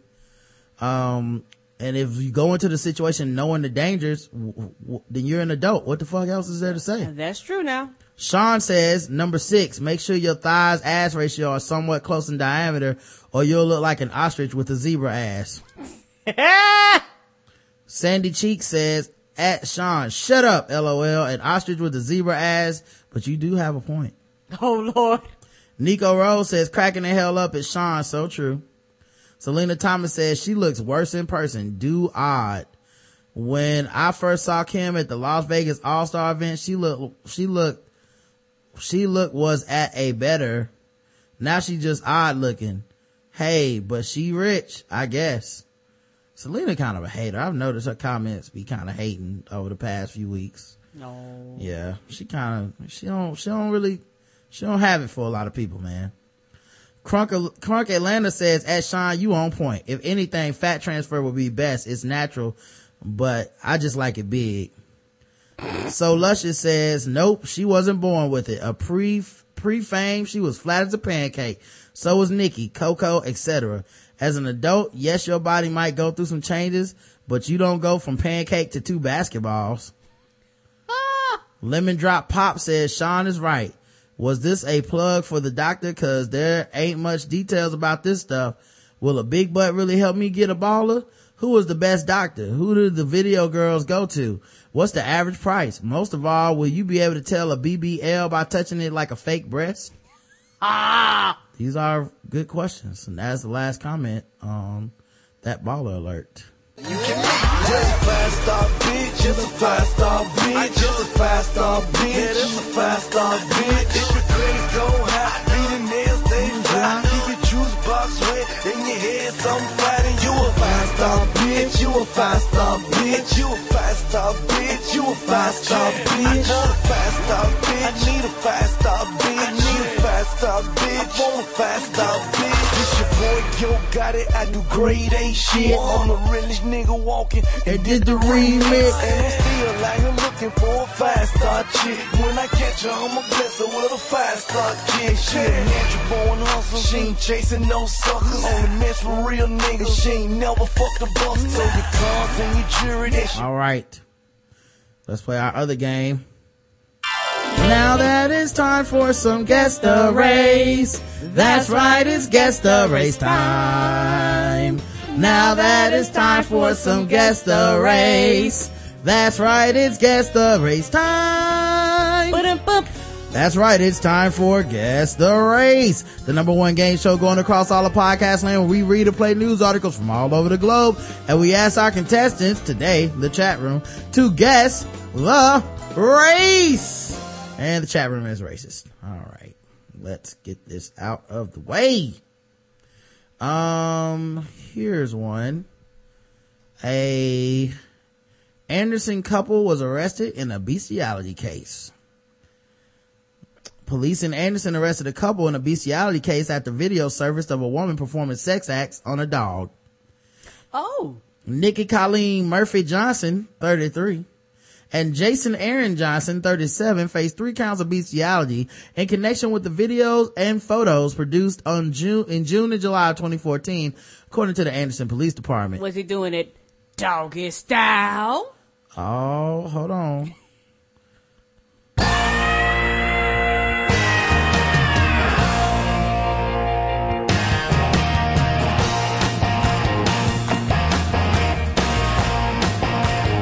I couldn't pass that one up. I'm sorry. That was just too good. I know it's corny, but I don't give a damn. This is my show.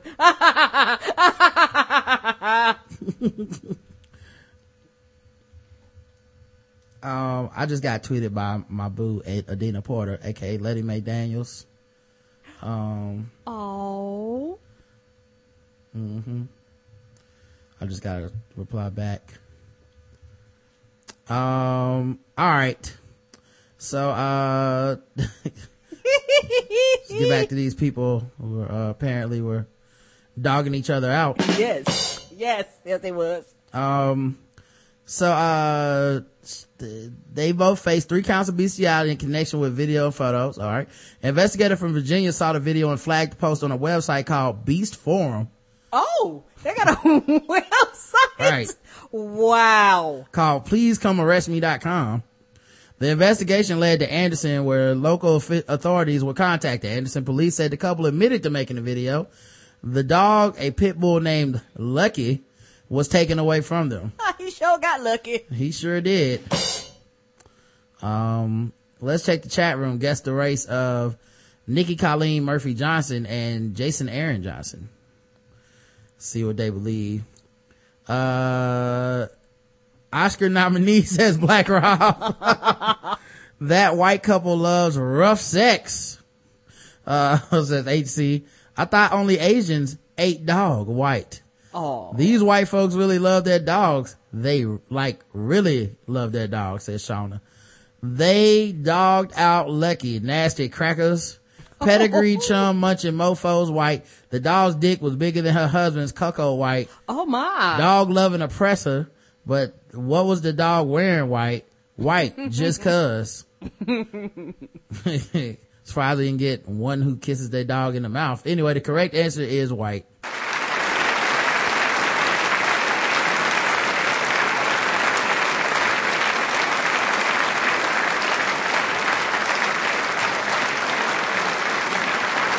And looking at that mugshot, looks like some meth was involved. Oh my, yeah. Oh, that picture. Yeah, that looks a little methy. Like they got some scabs or something on their face. He looked like he definitely watched. Suck that dog dick. Yeah. Mm-hmm. He was into it. That's what I'm talking about. And some other things. He was in, yeah. Yep. Celebrity, trainer. Oh wait, no, actually I'm gonna say this for when Justin's here. He'll get a kick out of that.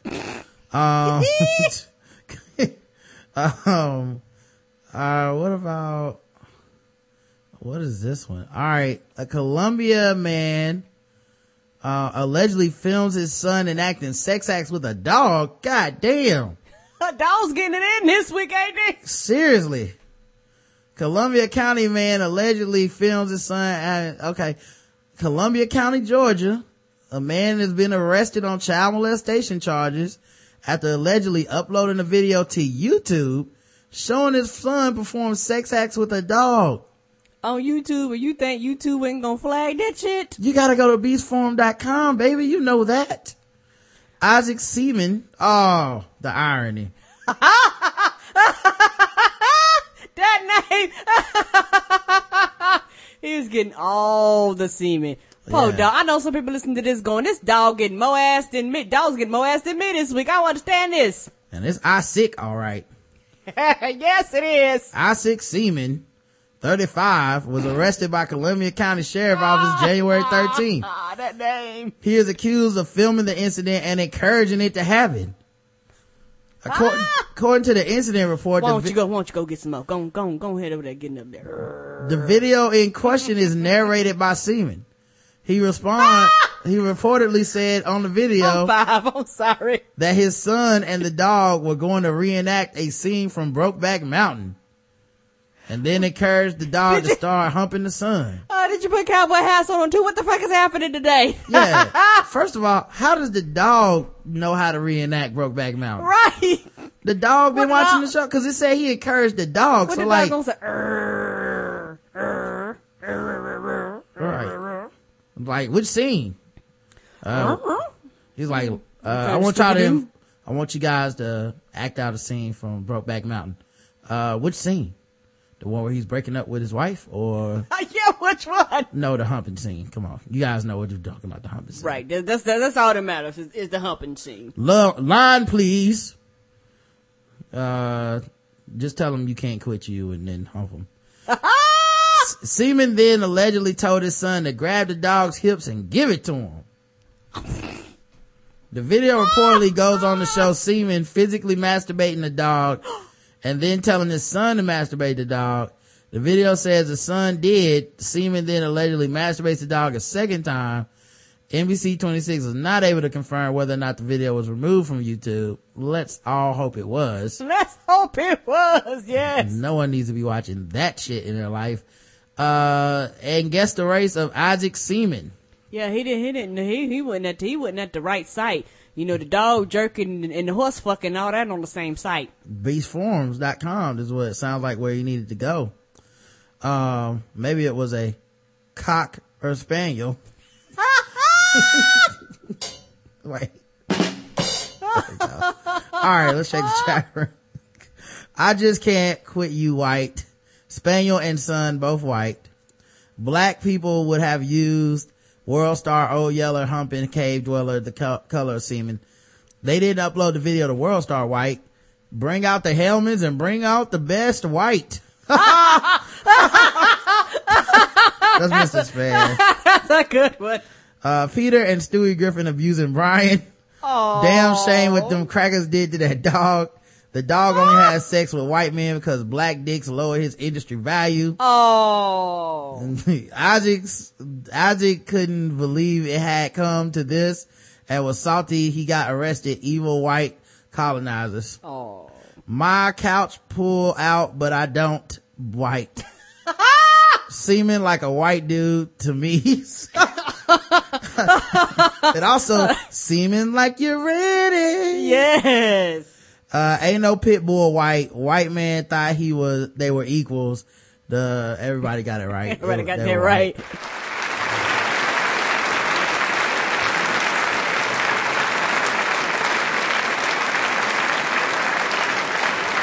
That's his picture in the chat. Ugh. Like, oh my. He got his dick in his hand right there. Right. Look like he's jerking out right now. Yeah. Broke back. Broke back doggy. Luckily he hadn't seen Oz, Could have been worse, guys. A lot worse. Did they say what happened to the kid? I feel like they would take his kid from him.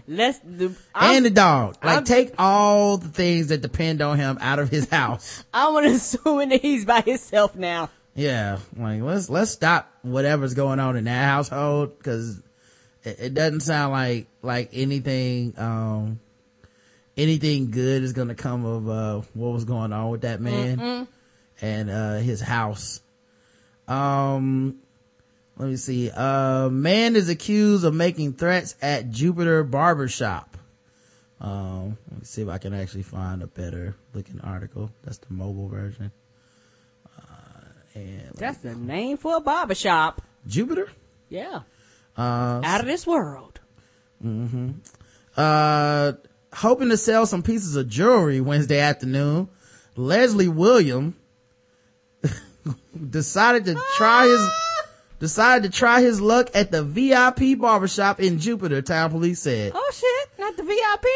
But when he was told that his business was not welcome, Williams reacted with threats, at one point implying he had a gun, according to police reports. Fuck was he, the dude from that Ghostface interlude? Right. Susie! Sue! Huh? Throw it out the window. William, 43, of Hollywood, was arrested and charged on wait, this is Florida. God damn it, Florida. Anyway, I'm sorry. Oh, Jupiter's the name of the city. Yeah. Okay, that makes sense now. So yeah, it was arrested and charged with aggravated assault with a deadly weapon. He remained in custody at Palm Beach County Jail late Thursday in lieu of $5,000 bail. The scene unfolded shortly before 4:30 p.m. Wednesday at the barbershop located at Green Tuttle Plaza. William left before police arrived, but his rental car was stopped just as he entered the southbound on-ramp from Indiantown to Interstate 495. According to witness accounts provided to police, William was outside the barbershop trying to sell gold chains when a barber asked him to leave. William allegedly walked into the barbershop moments later and made threatening statements. What the fuck? Come on, man. Got it all white folks in Bankhead.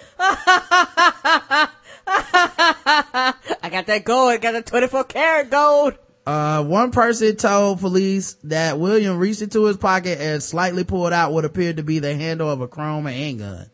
Others said William implied he had a weapon by either placing his hand on his hip or placing his hand in his pocket. After William's car was stopped, police searched his car and surrounding grassy burn, but did not find a weapon. Officers did find $8,000 in Williams' pocket, which he explained came from lottery winnings. While speaking to officers, Williams reported that he sells costume jewelry that he purchases from a fashion outlet. Williams told officers that it was a barber who threatened him and said he left moments later. William reportedly denied having made any threats or implied that he had a gun. Guess the race of Leslie William, Hustle Man. Check the chat room, see what they say. Sound like he was the bootleg man too. Probably could have got some DVDs. He would just left them alone. Right. I think he did threaten them people. One who will forget about the iron chains if you buy these gold chains black, says Joe Spacely. He also sold bootleg copies of Selma 2 Black. Selma 2? Oh God. It was like, the first one just came out. I got the second one. Selma 2. Oh, nigga. Selma 2. Starring Tyrese. Right. That was HC that said that. You trying to get these bevel razors though? Black, says Lex. You know they sell fake jewelry, weed, bootleg, VHS, and hair weave at the barbershop, Darky. Junebug Spade has fallen on hard times. This a nigga crying black. Mrs. Span says, I got some real fine personal hygiene equipment here. Stole Prince Hakim's luggage black.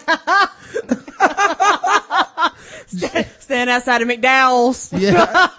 JTD says hood rich porch monkey that made his fortune from selling bootleg copies of Selma. Recognized Taste said in my hustle man voice, pick up the pieces, black. My T-Sharp, was old shop named Black, my T-Sharp, okay. And Moon Cricket, says Shauna, and he also sold pigeons on a stick. I think everybody got this one too. It's black. It's black.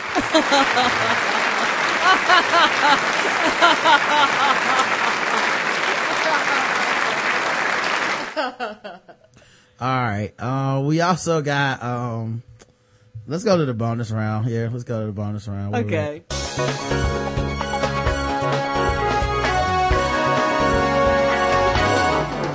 Double the points and the race. Double the points and the race. That's right. Bonus round of Guess the Race, where everything's worth double the points, double the racism. So far, everybody seems to be about 3 for 3. Right. Everybody's 100. Yep. So let's go. I just liked that dude threatened the damn barbershop. Like, what the fucking point was that? Right. You wrong, man. Right. You can't be solicited in front of his shop. Right. Oh, so y'all motherfuckers ain't gonna let me sell illegally out here? Right. You can't be harassing our business people. If I got no soliciting signs everywhere anyway. Yeah. All right. Let's see here. A Georgia mom was shocked by a video that shows a teacher choking an 11-year-old boy. Oh my. Mm-hmm. We've got some disturbing new video to show you now that you'll only see here this morning. It's a DeKalb County teacher placing a young student into what appears to be a chokehold. You can see her pull him out of his chair. Take a look at the video here. Pulling him out of his chair over here, then dragging him across the cafeteria floor in what appears to be a chokehold, lifting him off the ground. Well, this morning, the teacher will be back in Pleasantdale Elementary School teaching her class. Blaine Alexander, the Holding the Powerful Accountable this morning. So, Blaine, there's a lot to the story. Obviously, there's at least two sides to it. How did all this start? Well, Vinny, according to other students and teachers in the room, they say that this child was being disruptive. He was misbehaving. That teacher went to move him from the group, and that's when it escalated from there. Now, this happened back in May of 2014, and that teacher was disciplined, but it was months before the district turned over that surveillance video to the child's mother, and she saw what happened firsthand. Chiquita Hanley says she didn't realize how bad it was until she saw the surveillance video. I saw it, and my heart just dropped. It's nothing any parent wants to see their child go through. The video starts off in the cafeteria. There you see 11-year-old Ray Vaughn in the white shirt sitting at the table when teacher Stephanie Fleet comes up and snatches his chair from behind him. The video shows things start to escalate from there. She's choking him from behind, and she's walking with him, choking him at the same time. My son's feet were lifted to the tip of his toes because of the force she used around my son's neck, pulling back on my son's neck. The video continues in the hallway where two teachers escort the boy to the front office. But according to witness statements, what the video does not show, the student was misbehaving, using profanity, even threatening to hit his teacher. In her written statement to the district, Fleet said in part, "He raised his hand to hit me. Then, of the restraint caught on camera, I thought this was an acceptable defensive hold for a student." After a district investigation, Fleet was disciplined, a 3-day suspension without pay, placed on a professional development plan, and a letter of reprimand. But after seeing the video, Hanley says that's not enough. She choked someone else's child, and she's able to go back into the same building and teach. If it was me choking my own child caught on tape, there's no way that my 2 kids would still be in this house with me. She should not be teaching. Now, we reached out to that teacher for comment, but we did not get a response. But I do want to share a response that we got from DeKalb County School District. Here's what spokesperson Quinn Hudson told me in part. He said, quote, "Following an investigation, the DeKalb County School District Office of Legal Affairs supports the principal's recommendation that Miss Stephanie Fleet remain at Pleasantdale Elementary School." Vinny? Blaine, we're going to show part of the video again so people can see what we're talking about as the teacher drags the child across. Here's the question. Why are we seeing this video now? Because this all happened back in May. Why is the video coming out now in January? And that's a great question to ask, Vinny. You know, it happened back in May, but the mother asked for the video back then. They couldn't release it because it wasn't an investigation, and then she went through the open records process to get it. She said that she finally got it in late November. Now, we do want to point out that she said that she reached out. She wanted to share this story because she's concerned that parents who have kids in that class currently don't know what happened last year, so that's why she wanted to make her story known to make everybody aware of what happened. Now, in the video also, you see her dragging the child, but then you see 2 other teachers bringing the child into the office. What happened in between? Do we know? Right. Well, in a couple of witness statements that we read, we saw that the child fell and hit his head. There's also a couple of statements that say both of them kind of fell, but in some sort of way the child hit his head or says that he was injured. They took him to the office to be checked out. There was an incident report, however, the officer said that he didn't notice any sort of injuries on the child when he inspected him. All right. Blaine Alexander, DeKalb this morning. Thanks so much, Blaine. All right, so guess the race of the mother of the kid. All right, guys, that's what we're asking the race of, because I can't tell the teacher from that far away. But guess the race of the mother of the kid. Let's check the chat room and see what they believe. Lady of Rage went and got her teaching certificate black. No, not the teacher. Guess everybody guessing the teacher. Everybody, I gotta wait for them to catch up, I guess. Only white people had the ability to place someone in a chokehold and grab the veil. Okay. All right. Mama Black. There we go. Rayvon, nigga, you already know. Jordan collector. That's Brandon APA. Well, he shouldn't have been resisting and had his pants pulled up. Black mother that didn't raise her child right. Yeah, must have had dreads, right? Mama is black. Oh, that's easy. Mama is black. Watch her son get choked and saw the teacher keep her job. Black, says Lex. The correct answer is, and looks like, so since the kid sold, Lucy's teacher justified it. Damn. Oh, ouch. The correct answer is black.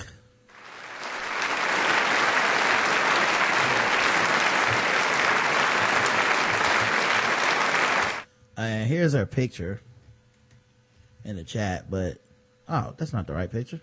No. The hell happened to the picture? Oh, I didn't click on it. That's why. Give me 1 second. We go here. But yeah, man, that's crazy that you can just get your job. And for the record, y'all know how I feel about y'all's kids. Y'all kids ain't shit. So I do think that the kid probably was acting a fucking fool. Mm-hmm. And it's easy for us to sit here and be like, well, just talk to him or whatever. I don't know how to discipline your little badass fucking kids. Like, everybody mama sound reasonable when the kid ain't acting up right behind them. You know, but at the same time, seem like a chokehold, kind of a no-no. No, you don't choke children. I don't think that's in the teacher's handbook. Cause like she said, if she choked her child, she'd be in jail and her children wouldn't be with her. Right. Yeah, it's gotta be something between a chokehold and fucking doing nothing that occurs, you know? I mean, like I said, I know it's easier said than done, but damn, you know, we can't accept this. Like, once teachers start becoming vigilantes and shit, it's a problem. Yeah. All right, last story. We'll do one more. I'm enjoying these guest races. I know, this has been fun.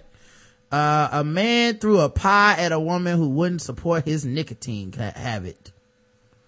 Police arrested a man Friday near Clackamas area restaurant, accusing him of throwing a pie at a woman who refused to give him a pie. You know who's gonna be mad hearing this, Dexter? Yeah, oh man, do not. He's gonna be like wasting a perfectly good pie. Yeah. Yeah. He probably smacked the table with his bare hand right now. Yeah. Listening to this, a pie. Yeah, he probably, if he was throwing pies at people, like, was he like a fucking, like a clown or something? Like, I know, right? Before we gonna fall in with seltzer water, what's happening? Yeah, how do you end up throwing a fucking clown? Like, oh, I'll just throw a pie that's made of nothing but whipped cream with your ass. You won't buy me this Lucy? The woman was not injured, but had to clean peach pie filling off her ear. Oh. Sergeant Dan Krause of the Clackamas County Sheriff's Office spokesman said a man approached a woman in Southeast 82nd Avenue around 8 a.m., asked her for a cigarette. When she refused, the man became agitated. He got really mad and started yelling, then he wound up and threw a pie at her. After receiving a 911 call, deputies arrived quickly. What was that call? Like, help! I got pie on my face. I'm allergic to peach. Somebody hit me with a pie. Is this apple? Oh. No, I got hit in the face with a pie, and it ain't a cream pie. Right. And while police were there, they tried to assault her again. He tried to assault her again. He charged at her right in front of the deputies. The deputy intercepted the man, threw him to the ground using a hip roll, then handcuffed him. Joel David LeMasters, 26, who gave no permanent address, was booked in the Clackamas County Jail on suspicions of harassment, criminal mischief, and violating parole from a previous conviction. He is being held without bail and is scheduled to be arraigned Monday in Clackamas County Circuit Court. And looking at his picture, they clearly roughed him up a little bit. Yeah. Taught him a lesson. Mm-hmm. Guess the race of Mr. Joel David LeMasters, 26 years old. Let's check the chat room, see what they believe the race of Mr. LeMasters would be. Like I'm moving a little slow. Take your time, guys. Yeah, it is slow. Clackamas, that's the crazy ratchet part of Portland, white and crazy. 3 names, Selma Fact Checker. Charging the victim and not getting shot white. He ain't my LeMaster white, says Just Factory. Read the APA says bought the ingredients with his food stamps, so he didn't care. Cool, smoking Coke 45, drinking Black Jesus. He wouldn't dare throw the pumpkin pie that was next to the peach one white.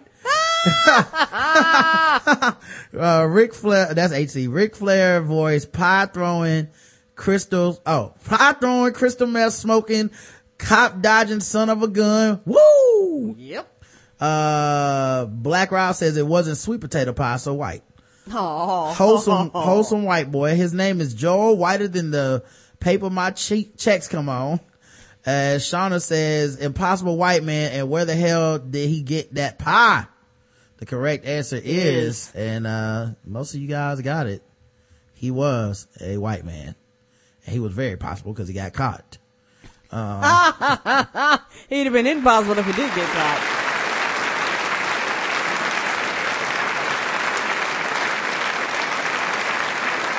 I think finally we got one person to miss.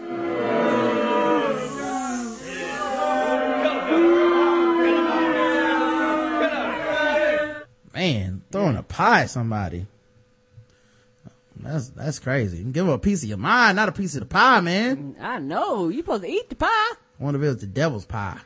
It was something. I hope it wasn't no world famous pie, no shit like that. Come on. And of course. And you know what? And you know it wasn't black, cause man, you smack somebody with a sweet potato pie, you start a fucking ruckus. They'll beat you up for wasting the pie. Yeah. Sweet potato pie not gonna just go peacefully either. It's got some weight to it. Right. That's a felony. Yes, in every black household. Mm-hmm.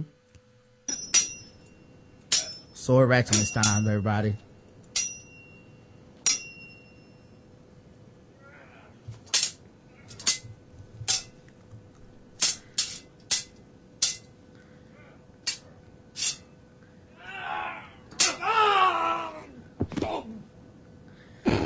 That's right. He's dead now. Yes, he is. St. Albans, Maine. A central Maine man, I don't know if I have to say central Maine, like Gucci Mane. A central Maine man was arrested in my main man. My shot. Hey, I'm sorry. A central Maine man was arrested and charged with domestic violence, assault, and aggravated cruelty to animals after deputies say he attacked a bulldog with a sword as the dog tried to defend the man's wife during a domestic assault. Oh my. Yeah, man. Man's best friend betrayed him and went with woman. The Somerset County Sheriff's Office said just after 8 p.m. Saturday, they responded to the home at the address, I don't care. It said an investigation revealed that Bruce Bennett, 33, assaulted his wife and that the family bulldog, Malachi, defended Bennett's wife. Deputies said Bennett then attacked the dog with a sword that was about 2.5 feet long. Deputies took the bulldog to Meadowwood Animal Clinic in Cornville, where Dr. Michael Wing took care of the dog. The sheriff's office said it took about 2 hours to suture the wounds, which are described as severe and near the head area. Oh shit. Bennett's domestic violence assault charge was upgraded to a felony because of past convictions of domestic violence. Bennett was at Somerset County Jail on probation hold on Monday. Stabbed the dog with the sword. Dog's having a rough day today, ain't they? You just never know, man. And people turn on the people closest to them with those swords, man. It's like when people turn to vampires, they eat the ones they love first. Yeah, ain't dogs man's best friend? Woman's best friend, apparently, because he was trying to save her from that dude. Right. With a sword. I mean, how between a person with a sword, I mean, even a dog smart enough to know that ain't good, you know? I wish that dog would ate your ass up. In India, Gomal village in Narendra Nagar area, known for its picturesque locations and negligible crime rate, was left shocked on Saturday when a 30-year-old local youth allegedly killed his mother, brother, and sister-in-law with a sword. The whole family. Wow. After committing one of the most heinous crimes witnessed in the district, the youth, Sanjay Singh, locked himself inside of the house and threatened to kill himself if the police officials tried to arrest him. At the time of going to press, the hostage drama was continuing. The triple murder was reported around 11:30 a.m. after the accused locked himself inside the house. Police teams cordoned the house and are negotiating with the accused. According to sources, Singh was annoyed over some issue and chased his minor nephew, brandishing a sword, in the open area outside their 2-story residence. Singh caught hold of the boy and tried to kill him. When Singh's mother, Meena Devi, tried to intervene, he struck her with a sharp-edged weapon, killing her on the spot. On hearing the noise, the boy's mother, Kanta, rushed to the spot only to be murdered in a similar manner. Witnessing the bloodshed, the boy's father, Chander, rushed to the rescue of his son. Though Chander managed to save the child, he fell down to repeated blows made by the sword. All 3 died on the spot. Ooh. As the locals had gathered outside the house by then, Singh rushed inside the house and locked it from the inside. He held a country-made pistol in one hand and the sword in the other and threatened to kill himself if anyone tried to enter the house. A knife and a gun. On getting information, a team of policemen and district officials reached the spot and began negotiations with Singh. While locals claimed that Singh was not mentally sound, police officials said the way he negotiated terms of his release with them didn't show this. So yeah, he got real smart when it was time to save his own life. Mm-hmm. The subdivision magistrate Narendra Nagar Manish Kumar told TOI he killed 3 family members with a sword before locking himself in the room. Kumar maintained that prima facie it appeared that Singh has no mental problems. I don't know what prima facie is. It sounds like a Latin term though. Means first something. Oh, first impression. All right, cool. Okay. I took a little bit of Latin in high school, but I don't remember what facie was. So yeah, first impressions, which probably translates something like first face, I bet. When we are switching off the lights outside the house, he is switching off the lights of the house so that no one can see inside. In a planned manner, he is building pressure on us to leave the area, which can give him an opportunity to escape. The SDM maintained that a case could not be filed as the entire police team was in the village to convince Singh to surrender. When contacted SP Terry Mokhtar Mohsin, said that deadlock was being handled by the Revenue Police team. However, we are prepared for the matter, and if any help is sought, our team would be rushed there. Man, killed everybody that loved him except that little boy got away, but now he ain't got no family. Right, everybody got some.